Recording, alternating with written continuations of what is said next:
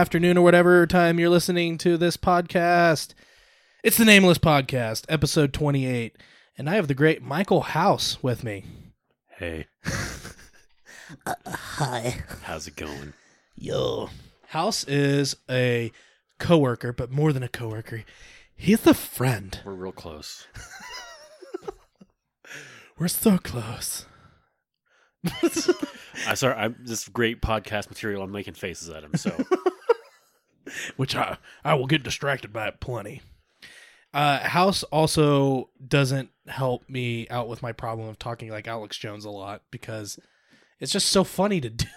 He's gotten me into my really bad Alex Jones at work. Every time I talk to Sam, it's in Alex Jones' voice, and I can't stop myself now. It's too much. Even normal things like, "Hey, how's your day going so far? I mean, this is a brilliant day. Now listen, I can tell you why it's a brilliant day.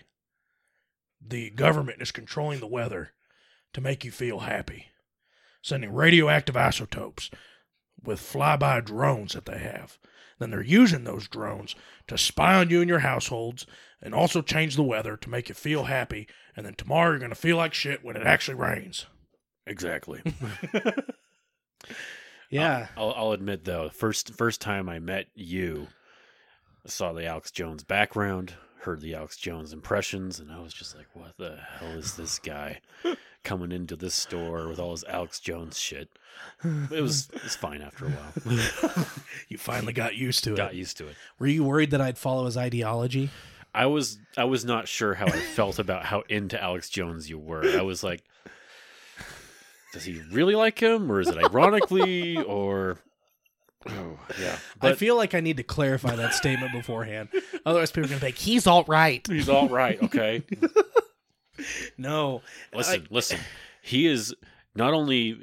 It doesn't matter if he's ironically into Alex Jones. He is giving him a signal, okay? He is giving him a platform, even if it's through jokes. I am the problem! You are the problem. That's just... You know what? Alex finally embraced that he's like the living meme. Mm-hmm. And like he even went on the air and was like, please make more goofy memes of yours truly. He embraced it. There are people that realize when they're memes, they just really go into it. Like Michael from Vsauce. Or voiceover Pete. Exactly. And they do better for it. It's just what they do. Adapt, improvise, overcome. Bear Grylls might have said that, but listen, I lived it, okay? Living in Texas. He actually, on Joe Rogan's podcast, he said that there were men in a black van that pulled up to the InfoWars studio. Oh, yeah. And threatened him. And I think he said they were like CIA or NSA or Antifa. Yeah. Which the whole time I'm just like, which of those three? Like, this is such bullshit. He also talked about the Clockwork Elves. Okay, so you know what? Joe needs to get him on DMT. The things that would come out of his mouth. He probably has. To be totally honest, the way that he talks about like deities and aliens, he probably has done psychedelics. I wouldn't doubt it. He talked about how like it opens your eyes to see those things, and it's like, okay, so that's cool. And also, how did you see them? He's on them all the time. No, I wouldn't take DMT. Joe is an elitist because he takes all this DMT. I'm not gonna lie though, I miss having him on YouTube. Yeah, I think it's interesting the reaction people had. I think a lot of it's justified. But at the same time, some people are allowed to talk. Yeah. Allowed to have, their views put out there. But if you're on a platform that they're like, I don't want you here, it's okay, I guess. Well, this is his red badge of courage now. Yeah. I was censored. Yeah. Buy more supplements. buy more of my supplements. Please. This is the only income I have now. That literally makes him a quack. Yeah. Yeah. Oh, wonder if they could do like spirit science crystals InfoWars Chakra. What would Alex Jones's versions of chakras be? I don't know. Probably like a steak. And like Oh, this is the steak chakra, okay? the Declaration of Independence or something. I don't know. I'm just thinking about like Naruto. Alex Jones Jutsu. Alex Jones no jutsu. Alex Jones Jutsu. Summons a gay frog. I'm gonna be Hokage, okay? Listen here, Naruto. I'm Hokage. Okay? The Rain Village is trying to sweep in on us and undermine the leaf. Okay? They're putting chemicals in the water supply. They're turning Gamabunta gay. I wonder what the crossover in fandom of Alex Jones and Naruto fans are. Like, how many crossover there? Listen, I may or may not have... I didn't make a storyboard, but I jotted down some ideas of an Alex Jones anime. Because he's an anime character. Yeah. He's over the top. Everything is dramatic. I imagined Alex Jones by day is the radio personality, and then by night he goes and fights the globalists. And I think it's funny because he talks about fighting globalists, but he doesn't do anything to fight the globalists except yell on TV. Just yells into a microphone all And day. brainwash stupid people all day. Just And hit my mic like Donald Trump. you terrible. Boom. I just think it'd be funny to see Alex like take on like a villain version of George Soros, Hillary Clinton. Behind the scene. The Clintons are trying to kill me. Okay? And then he has a sidekick that's a gay frog. Yeah. And he feels responsible for it because What's the frog's name again? Geronimo Frost. Geronimo Frost. There you go. He's my gay frog sidekick. I personally take responsibility for him. Oh, man, he's it's okay. You can open that near the mic if you want to. Product placement. Product placement. I'm drinking an ice cold Coke. This podcast brought to you by Coke Zero. Zero sugar. Zero sugar, orange vanilla. Orange vanilla. Yeah.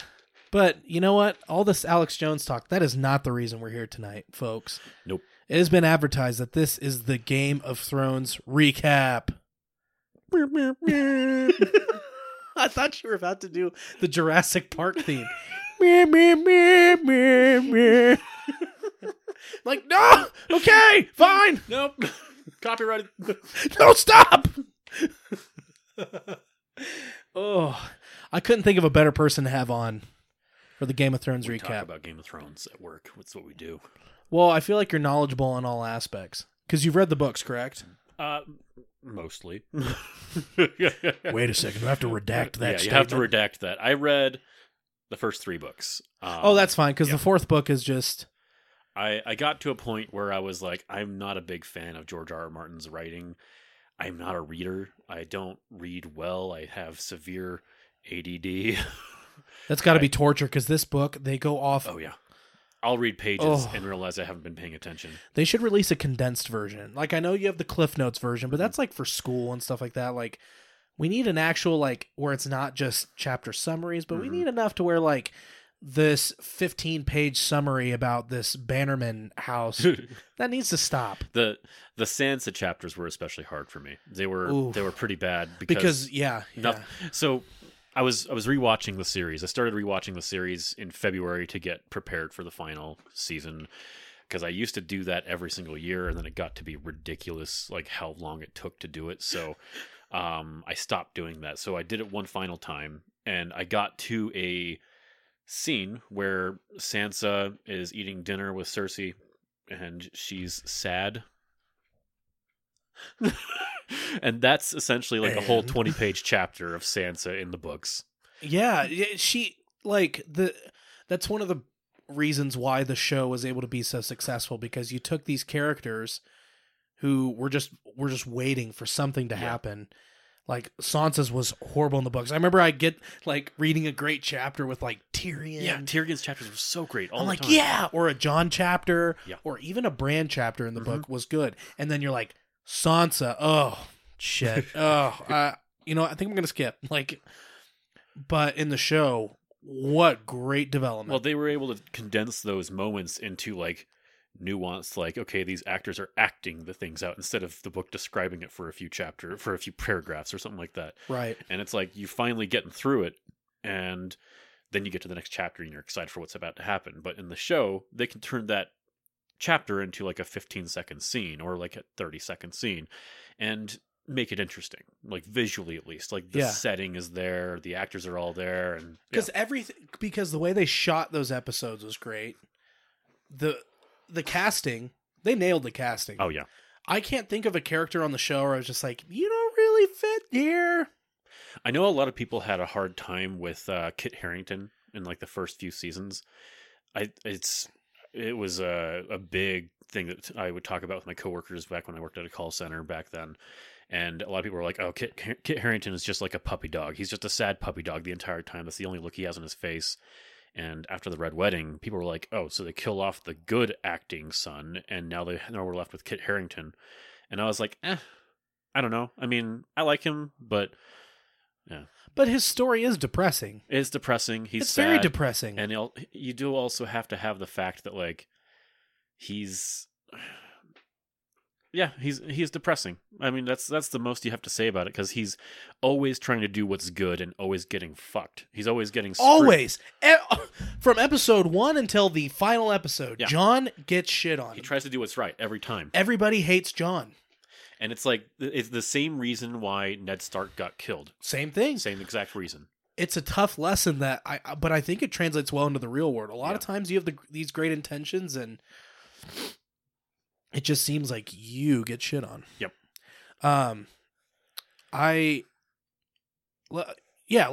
Let's talk about the finale, because that's what says everybody. Well, finale / season 6. Last season. Or season 6? 8. Okay, listen. Season 6 was awesome. The show ends at season 6. We don't actually acknowledge the rest of the show.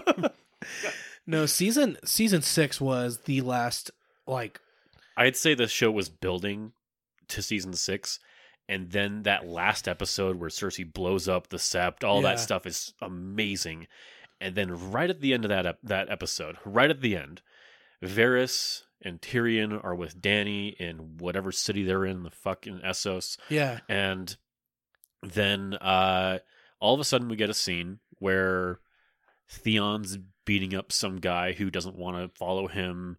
And he's like, no, we're going to go, or some shit like that. I forget. Is that in the same episode? But we also have Varys in Dorne. Varys is in Dorne talking to the Sand Snakes. And he's like, yeah, we're gonna side with Dany.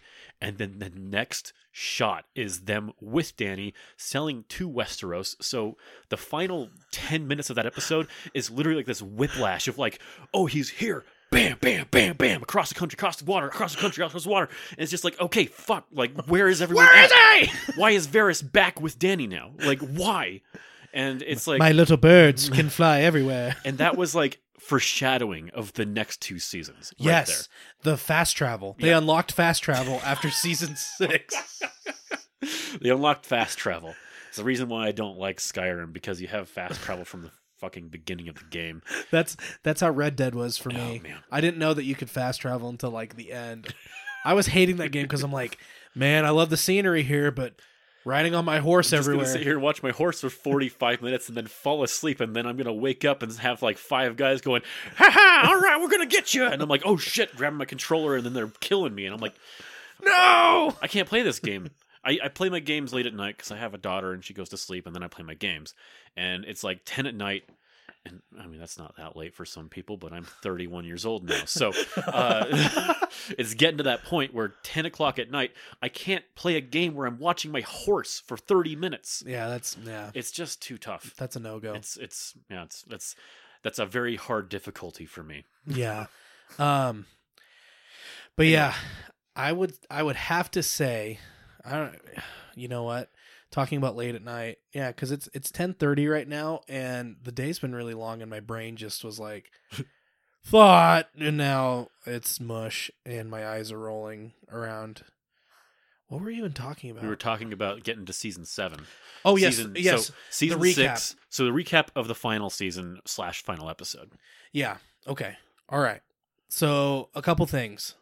Some of the shots in this episode were absolutely iconic. Oh yeah. Primarily Daenerys Daenerys with Drogon behind her, Yeah. sprouting his wings. So it was like, It was kind of like an on the nose thing, but it was still a really cool shot. Yeah. A really cool shot. So I think that's one of the saving graces of no. I'm going to take that back because I don't think the season was ever in need of saving. Like, Yeah. there's problems with it. Don't get me wrong. For sure. 100% there's problems with it, but I don't think it was ever at a point where it was like, this is an absolute dumpster fire. Yeah, I have friends that I've talked to, and like some of them seem to think that like it was like a dumpster fire, and I get it. The first 2 episodes, the first episode was like a typical season opening, and it was only an hour long, so it wasn't one of the hour-and-a-half episodes. They didn't waste one of those ones, but it was just a lot of like, okay, here's everyone. See, so episode 2, it's a bit more of that, actually. Yeah. It's just like, okay, everyone's talking, but more meaningful conversations. That should have been the first episode. Like, Right. a lot of the conversations they're having are super meaningful. They waste 5 minutes in the first episode of Jon flying on a dragon. Yeah. And it's like, okay, he's been flying on a dragon, I guess, so cool. The dragon's going to die anyway. It doesn't matter. Yeah, exactly.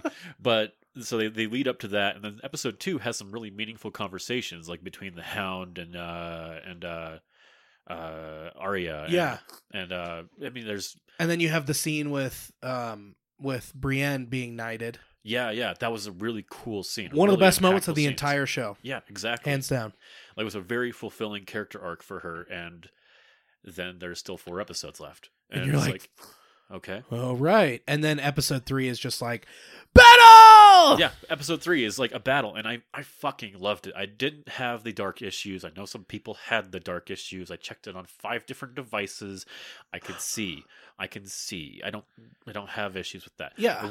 But I do understand the issues with like some of the tactics of the fight, but it's a spectacle episode. It's just a spectacle. That's all it is. The scale behind it. It's the like, fact that it took them like what 2 or 3 months just to film that like episode. 55 nights is what it was, I think. And oh my god, that's a lot of time spent on that, and it landed. It landed for me. I loved that episode. Right. I do get that like it bothered some people, the ending of it with Arya and the Night King, but overall it had some awesome action, some awesome tension. I can't think of a better person to kill the Night King than Arya. Oh yeah. She's a trained assassin, learned how to like take off masks, replace her face, like infiltrate practically anywhere. Like, Exactly. yeah, she could circumnavigate all of Winterfell. Like, that is the person to do it. I mean, she's been training for this for multiple seasons now. Yeah, she's been training for this moment, and she's been sneaking around. She's been learning how to be an assassin. Like, how essentially. cliche would it have been if Jon would have Super killed it? cliche. And so that's one of the things I loved about this episode, because Jon hops off his dragon and he chases after the Night King. Yeah. The Night King probably knows about this prophecy everyone online is going about. And I mean, the show kind of touches on it a bit. But the Night King knows this guy's got a Valyrian sword. This guy means business. He can kill my own dudes. I've seen him do it. Right. He's like... He saw him at Hardhome. Yeah. Hardhome was the other place where he like literally gets done slaughtering all the wildlings and is right there at the dock, and he's like, I see you, boy. I see you. And then he sees him when they're grabbing one of the White Walkers, one of the whites. Oh yeah, when they killed North of the wall, they killed one of the dragons. Yeah, one of the first dragon dies there. And so the Night King also sees him there and realizes he's not someone to take lightly. And so when he sees Jon chasing after him and he sees that his armies are kind of depleted, the Night King just kind of goes, yeah, fuck you, raises the dead and goes, yeah, I've got business to attend to. You deal with these guys. Yeah. And walks away. And it's like the Night King going, yeah, you're not going to get your moment, Jon. You're not going to get the moment you want. You've been wanting this for so long, I'm not going to give it to you. Well, in the past 3 seasons, everything had been about Jon. Yeah. Jon was the hero of the Battle of the Bastards. Jon was the one who led all the expeditions past the wall. Jon united the wildlings.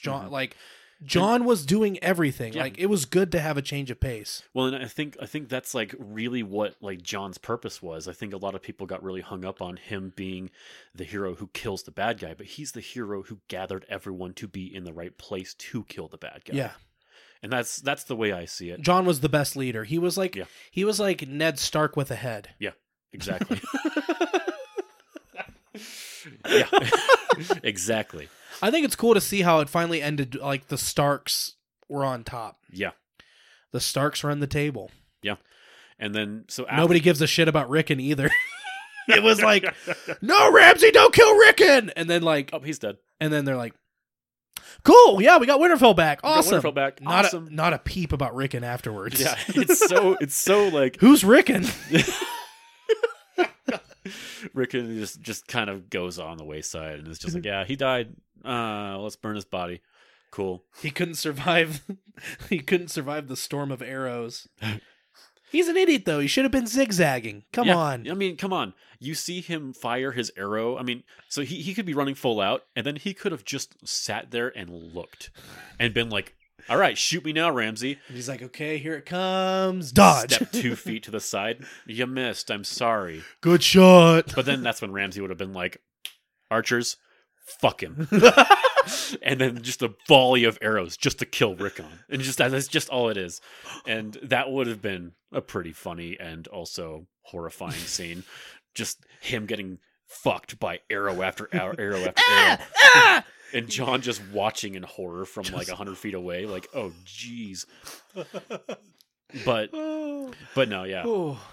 Yeah, that was, yeah. So the real story is nobody cares about Rickon. And, all right, so Then start after the Battle of Winterfell, you get to the next episode, which is, I Correct. think, everyone had issues with the darkness of episode 3. But then episode 4 is, I think, where a lot of people caught on that, like, these episodes are so fucking rushed. Yeah. And I've been saying this since season 7. Season 7, the first episode is the only solid good episode of the season. It's the one where the Hound goes to the house where he killed the dad and sees the dad and his daughter's dead body, and he's fucked up about it. Yeah. That's a really good episode, really solid tone. The rest of the season, it is like this just fast forward mess of like, Come on, we gotta go. place to place to place. And so we get that again in episode 4 of this season. And it's episode 4, the episode after Battle of Winterfell. And it's just like, okay, so celebrate. Everyone's celebrating. We get a lot of talk. And then it's like, all right, and now we're going to go south. And like, it's like no talking about it really. Like there's like, oh, but we have to worry about this. We have to worry about this. Cool. We're going south. And then we just get like these scenes of like shit going down. And Yeah, so here's a problem that I had, because the Battle of Winterfell, they united so many people. Mhm. So John had already united the North for the Battle of the Bastards. yeah. And then they went around trying to get more people and recruited people and all that stuff. So like that had a bunch of different, like you had Daenerys' massive army. But then when they went to King's Landing, it was just the Unsullied, Mm-hmm. the Dothraki, which is hilarious because one of the writers afterwards are like, we are witnessing the end of the Dothraki. And then it's like, the next episode we see like there's still like 5,000 of them or something like that. where the hell were you stashing these dudes? I understand, like, and here's my reasoning. Like, I can reason in my own head, but I mean, we see Dothraki running back from the wall of undead. We see them running back. We see like a 50-foot wide camera shot, and we see like 15 of them running back. So you can assume across the entire battlefield, Right. that we maybe saw a bunch of them run away. Yeah. I mean, that's also not very Dothraki of them. They're like all about I want to die on the battle, and I battlefield. want to die in battle. And if you defeat me, cut off my braid and kill me, because I might as well not be alive. Right. And so that's one thing where it's like, okay, we saw some of them running back, and they're terrified. I mean, I can assume that some of them are not, into the battle thing as much as others. Yeah. But so there's some left. We know there's some left, but like, Well, and Daenerys broke a lot of their traditions. yeah, Because she was supposed to be in that one convent Yeah. place and was like, yeah, how about she no? killed all the calls and all their ex-wives, whatever you call them. Yeah. And Yeah, burnt it up. Yeah. Crispy. so we get that, and then the next episode, it's like, oh, there's still some Dothraki left, and it's like it's like a very large portion of them left, and it's like, did you guys not really pay attention to what you just showed us? Like the horrible like scene where all of their lights go out, like that was like really affecting. Yeah. It was a really powerful shot, and then like two episodes later, at a King's Landing, they didn't need him there. It could have just been Unsullied. It could have just been Unsullied. 100%. But they decided to throw in, a good chunk of Dothraki in there too. Yeah, it's like, well, okay. Could have been like the last 50 stragglers or something like that. But well, they didn't need that many because the dragon just. So okay, so I'm trying to gather thoughts here. Yeah. Okay, so one problem that I had is when they got to King's Landing, it was just the Lannisters. That was it. There was nobody else there to defend that place. Just the Lannisters and about 100 ballista. Yeah, like, well, it didn't really unite people because there weren't that many Northmen that went down. No. There were very few Northmen that went down. Well, and so because you had the Unsullied Mhm. and you had the Dothraki, but Mhm. we don't really know how many Northmen went down. well, with the Jon. Northmen, John told them to go down and follow Dany, and so we're to assume that the rest of the living Northmen were told to go down. Well, and then we forget about the scope of all these other houses that had been around Mhm. when the final season comes around, and you're like, man, where the hell were these people? Like, Yeah. you can't tell me all the Knights of the Vale. Well, that's one of the things I have an issue with is where are the Knights of the Vale? Like, did they just bounce after Winterfell? They just bounced after the Battle of the Bastards. That's what. It Oh yeah, seems Battle like. of the Bastards. Yeah. They just bounced. They're just like, yeah, we're gone. Okay, bye. I mean, because we saw season 7 when they killed Littlefinger, they still had the leaders of the Vale there. Like Yeah. they still had that guy with the white hair, whatever his name is. I don't remember his name, Yeah. but he's still there for that. But then all the beginning of season 8, we don't see him at all. He's just not there. We don't see him until they go back to King's Landing. Yeah. I wonder if they fell out of cahoots or something when Littlefinger got offed. I don't know. Something like that, because Littlefinger was kind of that guy for them. Yeah. I don't know. Yeah, so that was one thing that I found just a little weird. Mhm. Like, it didn't really unite everybody like we thought it would. Yeah. But that's one problem I had with it. The other problem is everything. So killing the second dragon, Mhm. the way that went down. I thought it was awesome that they killed the dragon. Yeah. Great, fantastic, because it really it was a game changer. But one dragon did so much damage to King's Landing. It would have So you're telling me that on choppy waters at a distance that we don't know how far away, they were able to land 3 perfect shots in a row. the first no 3. misses. The first 3. The first 3 on choppy water. Yeah. Because it's waves. Yeah, and it's like, so my thing is, I spent a lot of time arguing with people on Reddit about this because I do that. Yeah. But I mean, so here's the thing: everyone was upset about them catching him off guard. That's a fucking big ass island right there. It's an island that they can hide 20 ships behind. But what we get is a shot of three bolts hitting this dragon dead on. He's dead. No ceremonious thing to it at all. He's just dead, and then the rest of them miss completely.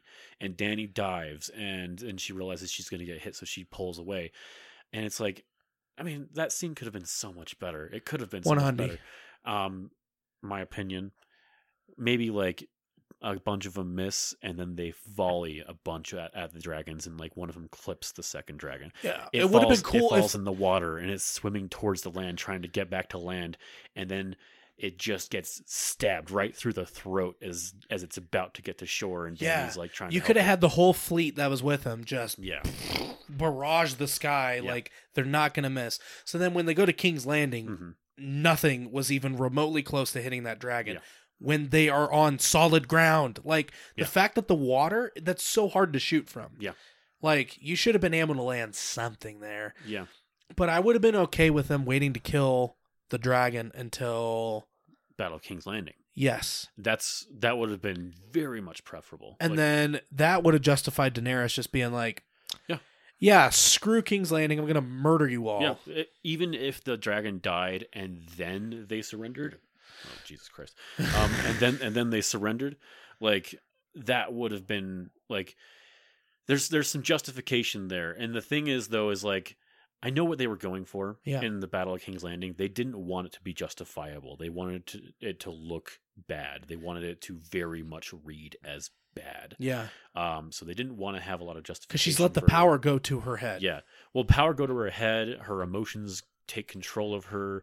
She literally is just fucking going insane. Yeah, because when they show her brewing there, and she's just like, and you have all the bells going off, and she's like, It feels Yeah, how about rushed. now? It feels rushed, and it would have been better if, like, when they assaulted King's Landing, if those bolts would have actually done something, if those ballistas would have actually been able to land something. yeah. And then the Golden Company was utterly useless. Oh, useless completely. Especially because in the books, dude, those mercenary companies, they're like, you don't want to tango with these dudes. Yeah. They're good. And I understand. If a dragon comes, they're fucked. Yeah. Like that's Everybody is. That's the thing. Like dragons in this Game of Thrones, dragons in this show are they're essentially like the nuke. Yeah. Like they are. Listen, you can't do anything against me. If you Yeah. don't have your defenses up, we will kill all your army. And so they got taken out pretty quickly, and it's understandable that they did. I would have preferred the Unsullied to go up against them, breach through, and then take out the ballista, and then Dany go in. Well, especially because the Unsullied, I don't think we ever saw them at the height of their power, because that was the other thing people were like shitting their pants all throughout, because the dragons were one thing, and then they're like, wait, she has Unsullied as well? Like, oh boy, those are like the fiercest fighters. Like, but they did go ape in King's Landing, though. Yeah. Watching Grey Worm just go on that yeah. slaughter was awesome. Well, and that's like, so as soon as that happened, like the ballista in King's Landing are like my biggest gripe of the entire episode. Yeah. My biggest gripe is just the ballista being completely useless. Yeah. Once you get past that, and to me, that's like a spectacle thing. It's like, oh, she's dodging the bolts. She's dodging them. She breached through. Cool scene.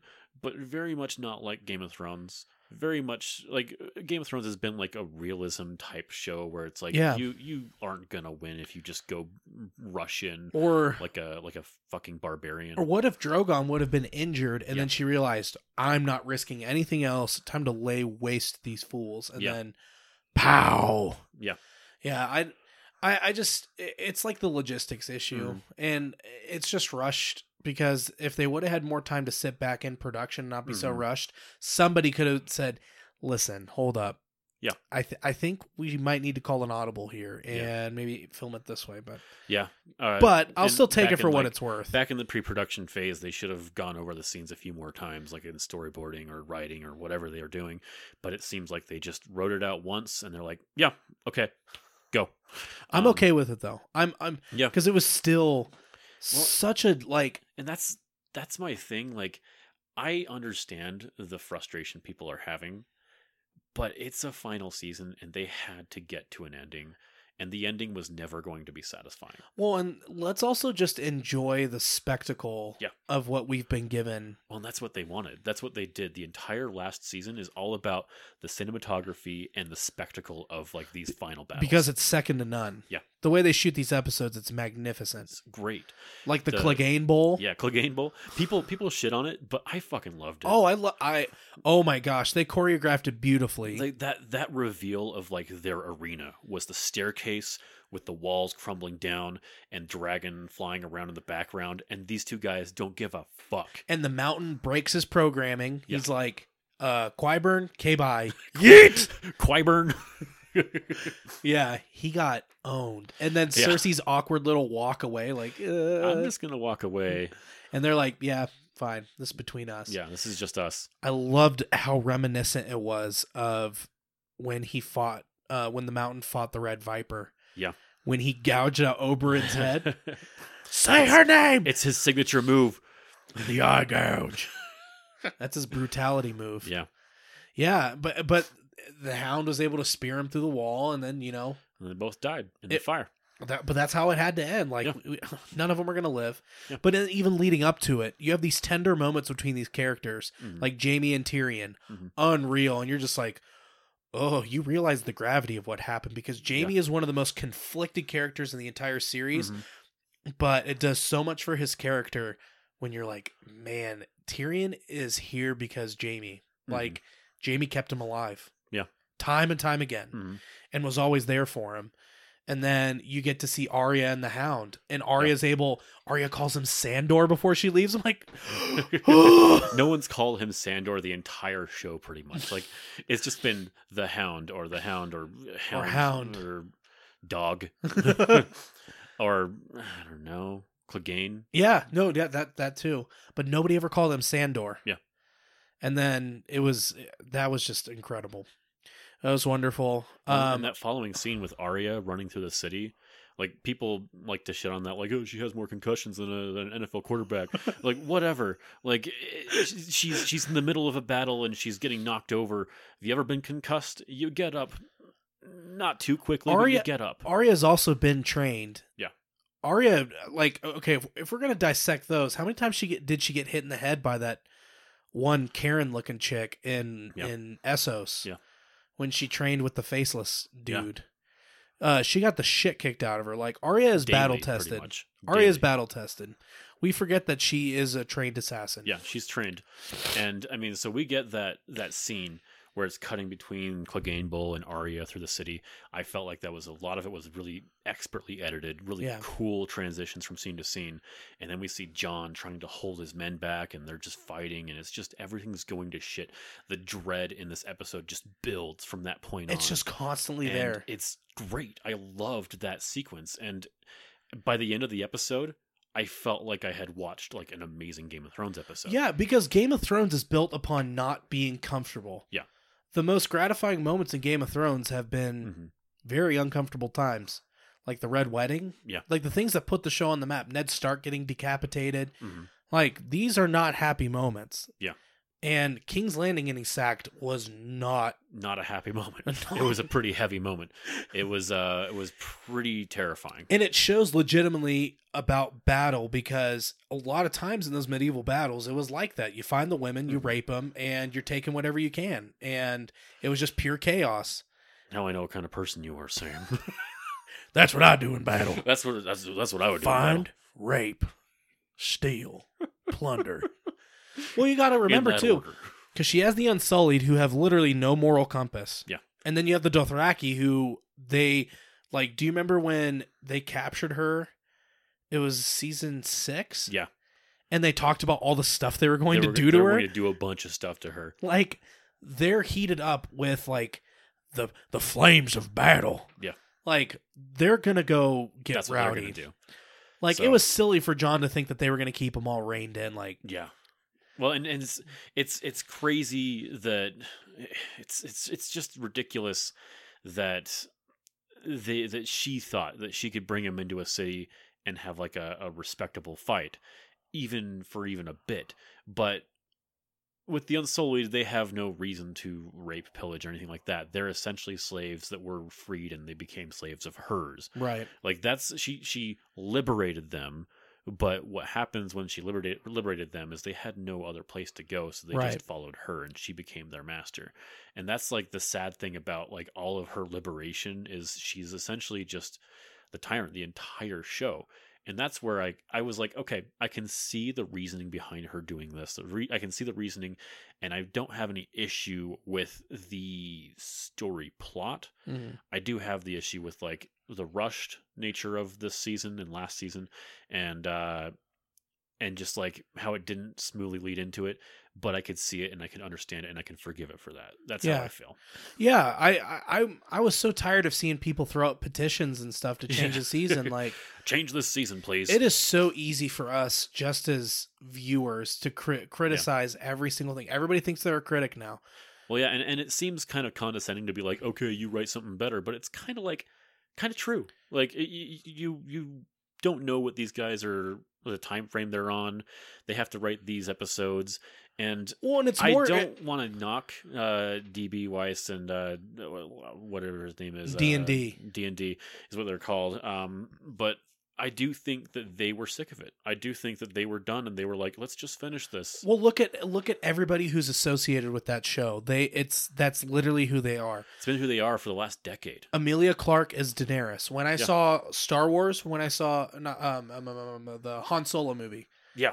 I'm like, hey, it's Daenerys. Daenerys. Not Emilia Clarke. Yeah. Like, Kit Harington. Jon Snow, and then you have You have Tyrion. Brienne, Tyrion. Yeah, all these people. And Dinklage has been in some other stuff, and he's been pretty good. But he's been Tyrion for 10 years now. And same it's with Arya and Sophie Turner. It'll be interesting to see where they go and if they are successful in acting after this, or if they have to go the way of like. Well, I hope they are. Oh yeah, I hope they are too. Or if they go the way of like Daniel Radcliffe and have to go pick weird indie films to be in. Yeah, sheesh. Well, and the business side behind it, HBO is the gold standard when it comes to these shows. You know what's crazy though is the fact that like their budget they were working with, even towards the end when like the Game of Thrones had already solidified itself as like the most popular TV show, they still were like hitting their budget already. They're like, no, we need more. We need more money. We need more money. But yeah. No, and there's a lot that goes into it. It's not just like these dudes sit down and then they go out and film. Like there's so much that goes into these episodes. There's so much work that goes into it, and I don't want to like. Then that's the thing that I don't like about the conversation people are having online is because it's like completely disregarding the fact that these guys worked so hard for so long. They gave you 6 of your favorite seasons of TV. And maybe 7 and 8 weren't as great for you, but they gave you one of your favorite shows. Well, and I know that they adapted it from George R. R. Martin's novels, but it's like, give them some credit. They did a great job for a lot of this. Well, yeah, and let's look at the big picture. Okay, so you're not happy with a couple seasons. Can you name a show that had all good seasons 100% across the board? I finished The Wire. Well, Wire didn't. I would say Breaking Bad. But I don't like the way they broke up the last season. It was actually 6 seasons, not 5 seasons, and AMC can go fuck themselves. Yeah. Yeah, well, like, look at all these big scale shows that we've had and how they didn't turn out as well as we thought, like Walking Dead. Yeah. Dumpster fire. Walking Dead really shit the bed fast. It was like first season was amazing. 6 episodes of just really solid zombie like TV show. Yeah. Season 2 was like, you slowed down a lot. You really slowed down. Yeah. Season 3 was like, okay, the big bad guy, the governor, got away. Cool. And then I didn't go back and watch season 4. I stopped watching after season 3, but I heard the governor comes back halfway through and just gets killed. Yeah. And it's just like, okay. He tries to assault the prison, gets killed. They go find Alexandria, and then Negan shows up. And they dragged out everything with Negan. Oh, like Jeffrey Dean Morgan was great, but like, dude, the Negan episodes were too much because you have to brace yourself for a 15-minute monologue of... Is Negan the guy with the bat? Yeah. Okay. And he just talks and talks and talks some more. And you're just like, please stop. I want to see zombies die. That's what I want to see. I want to see a zombie show. But then the fights just got so cliche after a while. There was nothing new about them. It's like... But yeah, I just think that we're so quick to complain about these shows, but I don't think there were a couple seasons in The Sopranos that were a little slow. And I heard the ending of Sopranos was pretty divisive. The ending to The Sopranos is the biggest middle finger known ever. I've heard people that love it. I've heard people that hate it, and it's like, I guess that's a sign of like an interesting episode at least. I hate it, and I also love it because it had to end. All good things have to come to an end. But there's no closure. There is zero closure. Zero closure, and I think that's where Game of Thrones fails for a lot of people. Is they give closure in that last episode. They get to the last episode. Yeah, we get the first half hour, 45 minutes or so, really solid, like Game of Thrones cinematography, Game of Thrones tension, Game of Thrones conversations. Yeah. And it really feels part of the show. And then Dany dies.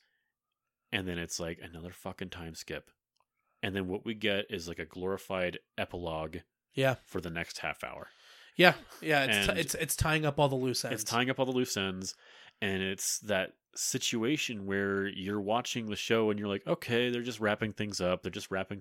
Here we go. This person's here. This person's here. This person's here.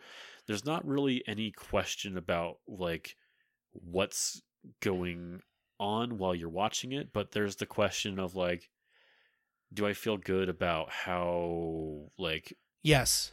Yeah, This you're like, didn't leave me thinking about anything. am I satisfied with what they've with what they've presented at the end? Because I know clear up until the final scene, I was fuming inside because of John. Mm-hmm. Because you're like, wait, what? The biggest hero in all of Westeros is being sent to the wall. Well, and that's my question the entire time. I turned to my girlfriend and was like, why are they sending him to the wall? There's no White Walkers to worry about. They don't anymore. need a wall. There's no reason to have the Night's Watch anymore. Because Trump was up in there. Yeah, exactly. Listen, this Jon Snow guy, he's dangerous. Okay, I need you to send him to the wall. I don't care. No more Targaryens. They're the worst people. They're incestuous, kind of like Alabama. Okay, and I need no more abortion bills or things like that of that nature. They're annoying. They're terrible. Send them to the wall. No more of that. Done. But yeah, I think one other big thing to keep in mind is a lot of people talked so much crap about how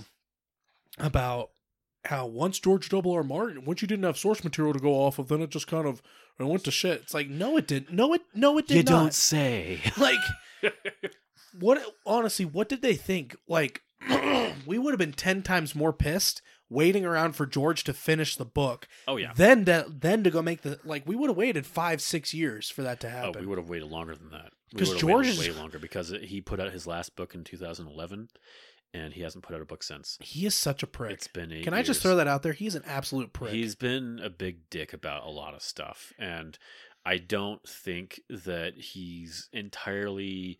I think he's partially justified in it because his fans are kind of dicks to him sometimes. Well, especially TV show fans. Yeah. TV show fans have kind of come in waves and been like, "We're gonna die. You're a fat ass," and it's like, dude, guys, leave him alone. Like, yeah. But like at the same time, dude, why your editor 3 years ago said that you were done with the book, and then you came out and said, "No, I'm not." Like, I wonder if he reneged. I wonder if he was just like, nah, no. Yeah. I wonder if he wanted to change stuff because I of where think they he were did. going on the show. I think he did want to change some stuff, and he's come out and said that he thinks that the ending of the show is going to end up pretty similar to his ending, but I think the way he wants to lead up to it is going to be different, which I totally respect. I'm okay, yeah. But that's one of the things I liked, though, because anytime you have an adapted work, it's always one of those things, well, the books are better. Yeah. Oh, well, the books are better. I've been saying the entire time I disagree with that. I think that the show has been better than the books because I don't like his writing style. I like the shows better. They're a lot more digestible for me. But I do love the world he set up. There's nothing like, in the show at least, nothing like what the world he set up is. Like, he has so much history made. He has so much like world development in place. Well, and it's got a realistic tone to it. Mm-hmm. Like it's like realistic Lord of the Rings because everything is mamby-pamby in Lord of the Rings and all fantasied out. Mm-hmm. But then here we've got like very real issues that people go through in these. Like, I know it's not the best thing to compare the two, but just I like the books and I like the shows. I like them equally. I don't have one that I think is better than the other, which is very hard to say for a lot of adapted works. Yeah. But I don't know. The whole, all the pessimism about how everything just went down was just so old. And then Twitter gives way to that because Twitter is just a cesspool of people who are like, oh yeah, well my negative opinion is better than your negative opinion. I want my negative opinion to stand out above the rest, okay? I'm more right than you about my negative shit. Yeah. But yeah, no, like that's kind of an inside joke with me and my friends is like the whole like, well, you know, the books the once they ran out of source material to go off of, the show really fell off. We've said that so many times in the last month and a half to each other because it's just such a fucking dumb point to make. Well, it means nothing, and it's like, okay, but you all loved season 6. Yeah. You all loved season 6. Season 6 is the highest rated season. It has the most ratings on IMDb. Like, the most rated episode, Battle of the Bastards, is not in the book. Yeah, it's not. It's not in the books yet, at least. And it's like... Well, yeah, because John was dead by the end of the last one. Yeah, that's where it ended. And so a lot of people are like, yeah, but they ran out of source material, so it really fell off. And it's like, man, but you guys don't realize some of the scenes that you love are not even in the books. Yeah, so the Battle of the Bastards and then when Cersei blows up the Sept, those are like the two highest rated. One of my, and this is a scene that I love personally. It's in the 4th season, the season where Tyrion's and like he's been in prison and he's on trial, all that stuff. Like a lot of that's from the books. But the scene where he's talking with Jaime and he's talking about his cousin smashing the Beatles, it's a really heart-to-heart conversation with him and Jaime, and it's kind of like really just reminiscent of like how he feels about his dad and himself, and like why are people always just bashing on him? Why is he the Beatles in this situation? It's such a very meaningful scene for him, and that's not from the books. Completely made up for the show. Yeah, and they did such a good job with that. They do a good job, and they've written some solid scenes, and that's why I say these last 2 seasons, it feels like they were sick of it. Like they were like getting tired. Not really sick of it. That has a different connotation, but I think they were tired. They really wanted to move on from this. It's a long time. This is 10 years. And I think I agree with a lot of people that are saying just hand it off to someone else. But at the same time, they started it. They wanted to finish it. Well, I think you get problems. Like, look at the Harry Potter series. Like, another one that was supposed to last. That changed artistic style so many times. It ruined it. It ruined the series for me. And the thing is the first 2 movies, I hated. Because I hated the artistic style. It felt so kiddie and like bland. The area was just this big flat grassy field, and then like movie three came up, and it was like, oh, they're changing it up, they're actually in the mountains, interesting. And then movie 4 shows up, and then they switch another director. So it's like they went first director for the first 2 films, a new director for the 3rd one, a new one for the 4th one, and then the 5th movie and on was all the same director. Yeah. And I hate the 5th movie. Gosh, they're terrible. My favorite book was the 4th book. Yeah. And they butchered it. That maze took up multiple chapters. Oh yeah. And then in the movie it took like the maze was mainly just one chapter. It seemed like it took multiple because like Harry had one where like he's just talking with the Sphinx. Well, like an entire chapter. That was in the chapter. I just got done reading this book out loud to my kids, so I know You're better like, than you. I know! Actually, I just finished it today, so we read the last two chapters today.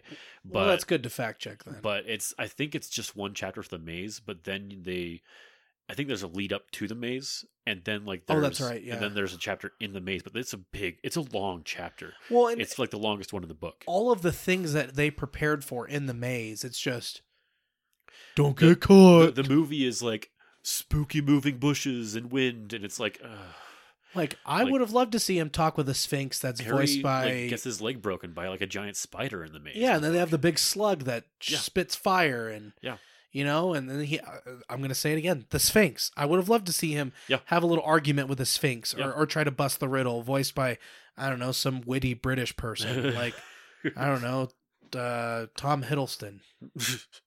Is that even his name, Tom Hiddleston? Hiddleston. The guy who did Loki. Loki. Yeah. But, okay, let's talk about the finale.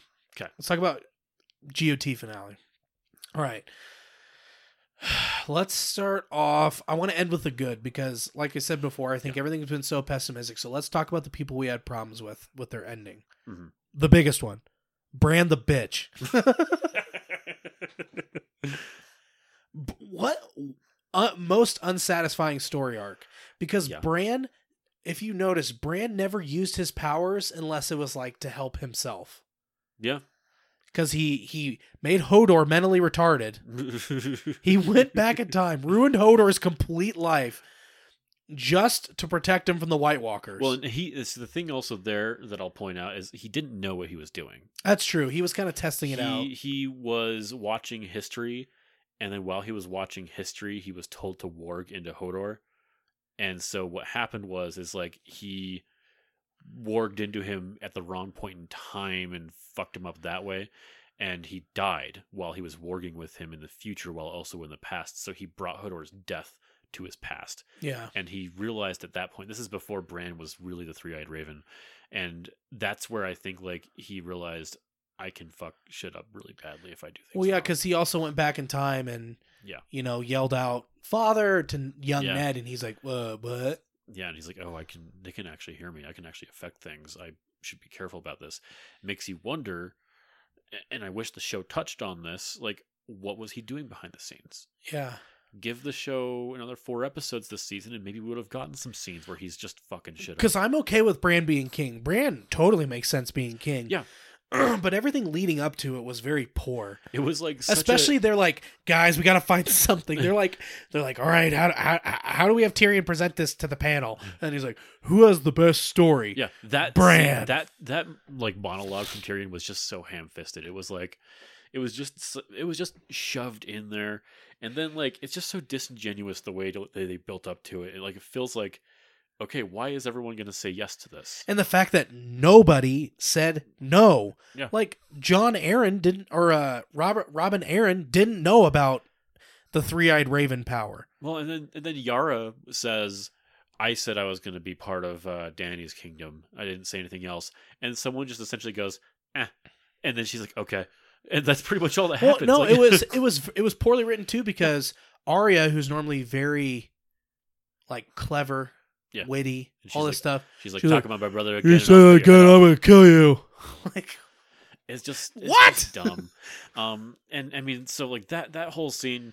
Yeah, so Bran did that. Okay, so Bran made Hodor retarded, and and then by the time Bran makes it back to Winterfell, he does absolutely nothing except he's like, ooh, I know Jon's a Targaryen, and he does absolutely nothing to help out. Nothing at all. Like, he couldn't have warged and seen when the White Walkers were coming. Yeah. Like, the only time he warged was in the middle of the battle to get the crows. Yes, and he got a bunch of good camera angles. That's all it was.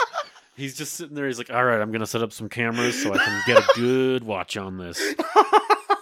I would have loved it if they would have shown him doing something that put Arya there. They should have just filmed the whole episode from his crow's angles, like a found footage film. Like the Blair Witch Project. Yeah, exactly. Like just cutting from camera feed to camera feed, like Paranormal Activity or some shit like that. Okay, Raven 1. Okay, cut to Raven 3. Throw a couple rats in there too, so you can get some like nice like low angle shots. And he could have followed Arya around through Winterfell. He wargs into the weirwood tree so you can see through that. Even though he's sitting right there, you can watch him warging and everything in the background. And then he wargs into Theon. He wargs into Theon, gets him killed, and then when he wargs out of Theon... He wargs into Theon and then tells himself that he's a good person.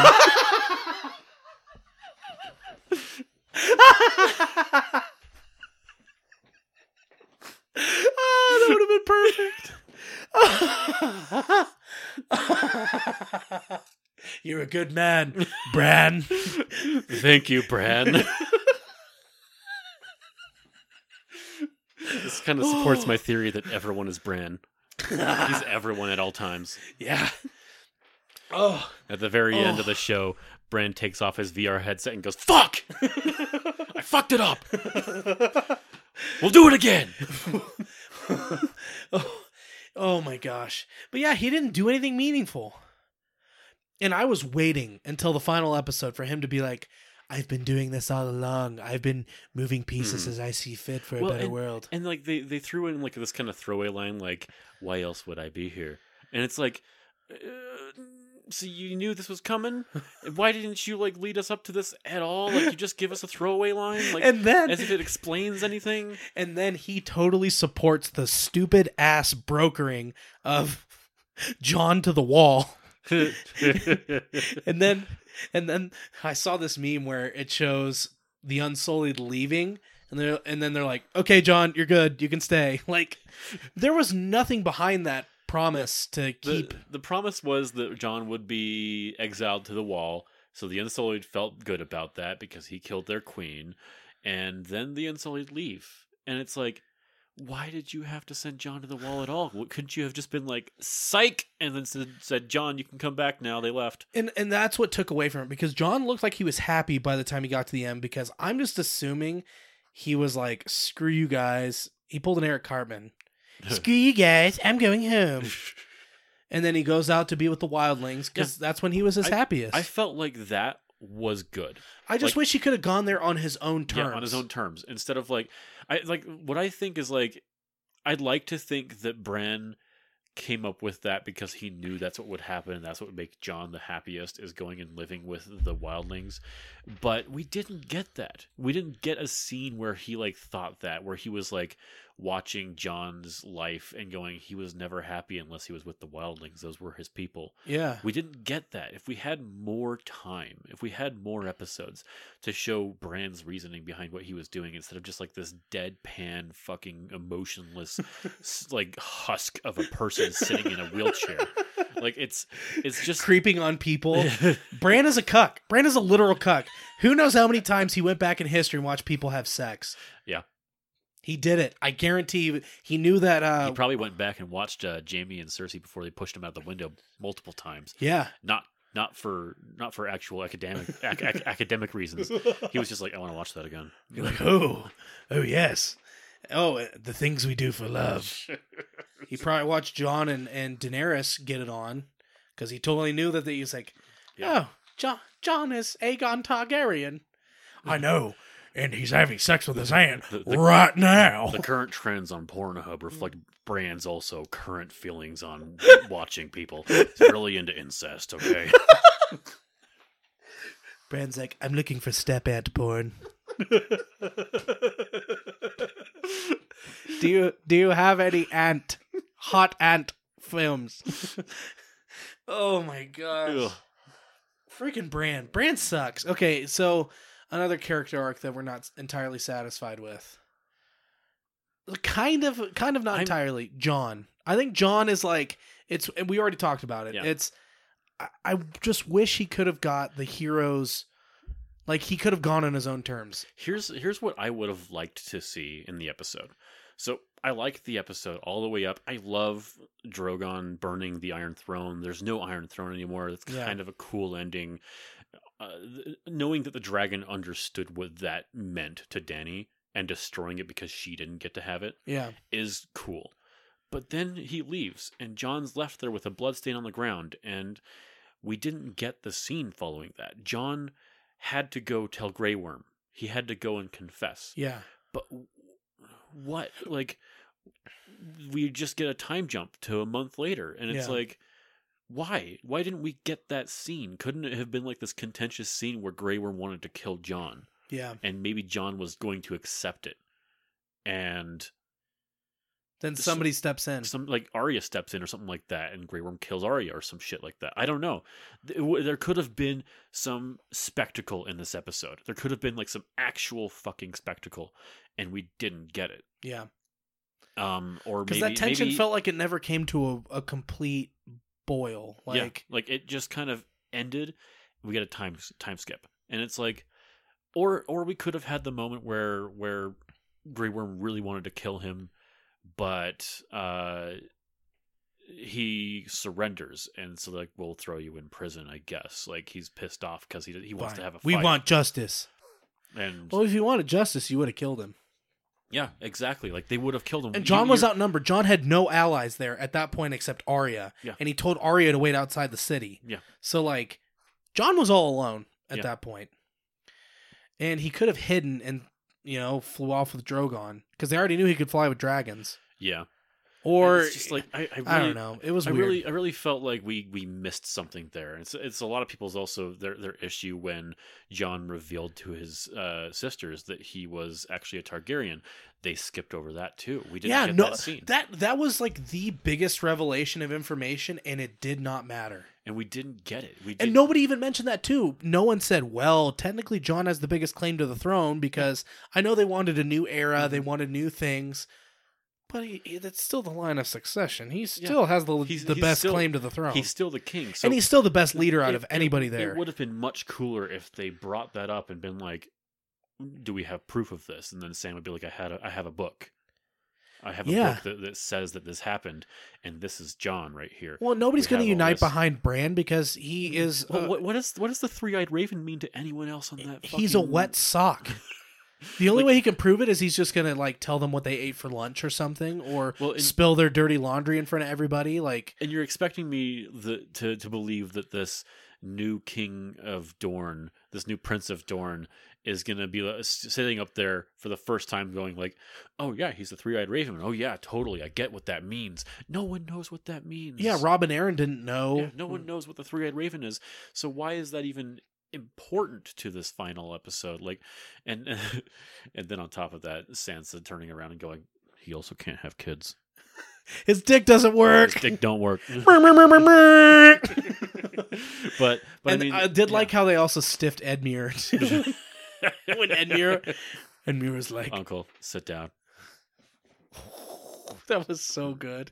Like, that's the only problem I have with Jon, though. I think overall, as much as I hate it, it still rings true with how Jon was treated from day one. He was the bastard. Some people liked him, a lot of people didn't like him, but he always had something about him that people gravitated towards him. When he was on the wall, a lot of people were like, "Oh, Lord Snow," and all that. And he was just shit on by everyone. But he was the best thing that they could have had to help fight the White Walkers. Yeah. He saved all those wildlings and made them allies, you know, and we got Tormund out of it. Yeah, for sure. Tormund's one of my favorite characters. We got Giantsbane.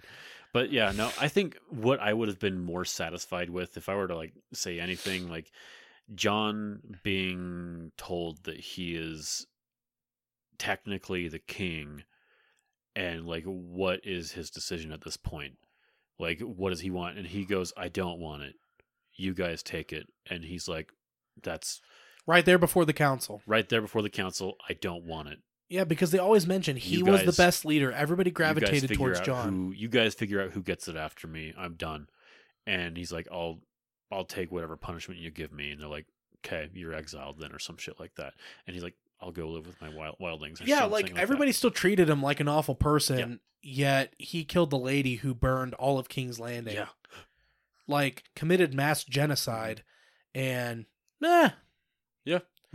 I don't know. But even then, I'm glad we still got the happy ending though. He got to pet Ghost, got to pet the dog, and I actually turned to Kate, my girlfriend, and was like, if he doesn't pet that dog in this scene, people are gonna riot. Because that was like the biggest thing in episode 4. He didn't pet Ghost. He didn't pet the ghost. It was such a shitty ending. I had a feeling that Ghost was going to come back in some way, shape, or form. Because like Tormund, it was one thing, but Ghost just sitting there like, yeah, and Jon just being like, I'm not going to pet you. Goodbye. No, I pet you. You're a very good boy, Ghost. Good boy. Yeah. Okay. So another story arc. Okay. So then I'll take it to like medium, where I'm like, nah, I'm not disappointed. I think they had a really cool arc. I just don't think the ending. I think the ending was too soon with Arya. Yeah, Arya did her thing. Like once she killed the Night King, then it was just like, okay, that's it. Then she was we're like, done. I don't want to be in Winterfell anymore for like almost no reason. She's just like, I don't want to be here anymore. Like, so I'm gonna leave and I'm gonna go kill Cersei. And like when she didn't have that, now she's like, I'm just gonna leave. And it's like, I get that that's been her character. She has like this wanderlust. She's just been going around and like seeing new places. But there's really nothing that leads her to go want to sail west. Well, she was put through all these horrible situations that made her the killer. Yeah. That made her like the scary girl. And she didn't do anything. Like even like I really felt like we were going to get some. I really felt like we were going to get some like faceless action. In this last season. We didn't get any of that this season. Not a single instance whatsoever. Like, could you imagine if she would have pulled that shit with Cersei? Or if she would have popped up like Jaime and then, boom. Or if in the very end there, she reveals that she actually killed Grey Worm, and was the reason that Jon didn't die in the end, and she rips off the mask and says. Like, she says, all right, heading to Noth, and then just fucks off into the shadows, pulls off her mask, and then she leaves. Oh, that would have been good. Kind of would have made sense that Jon's still alive. Yeah. Yeah, I just...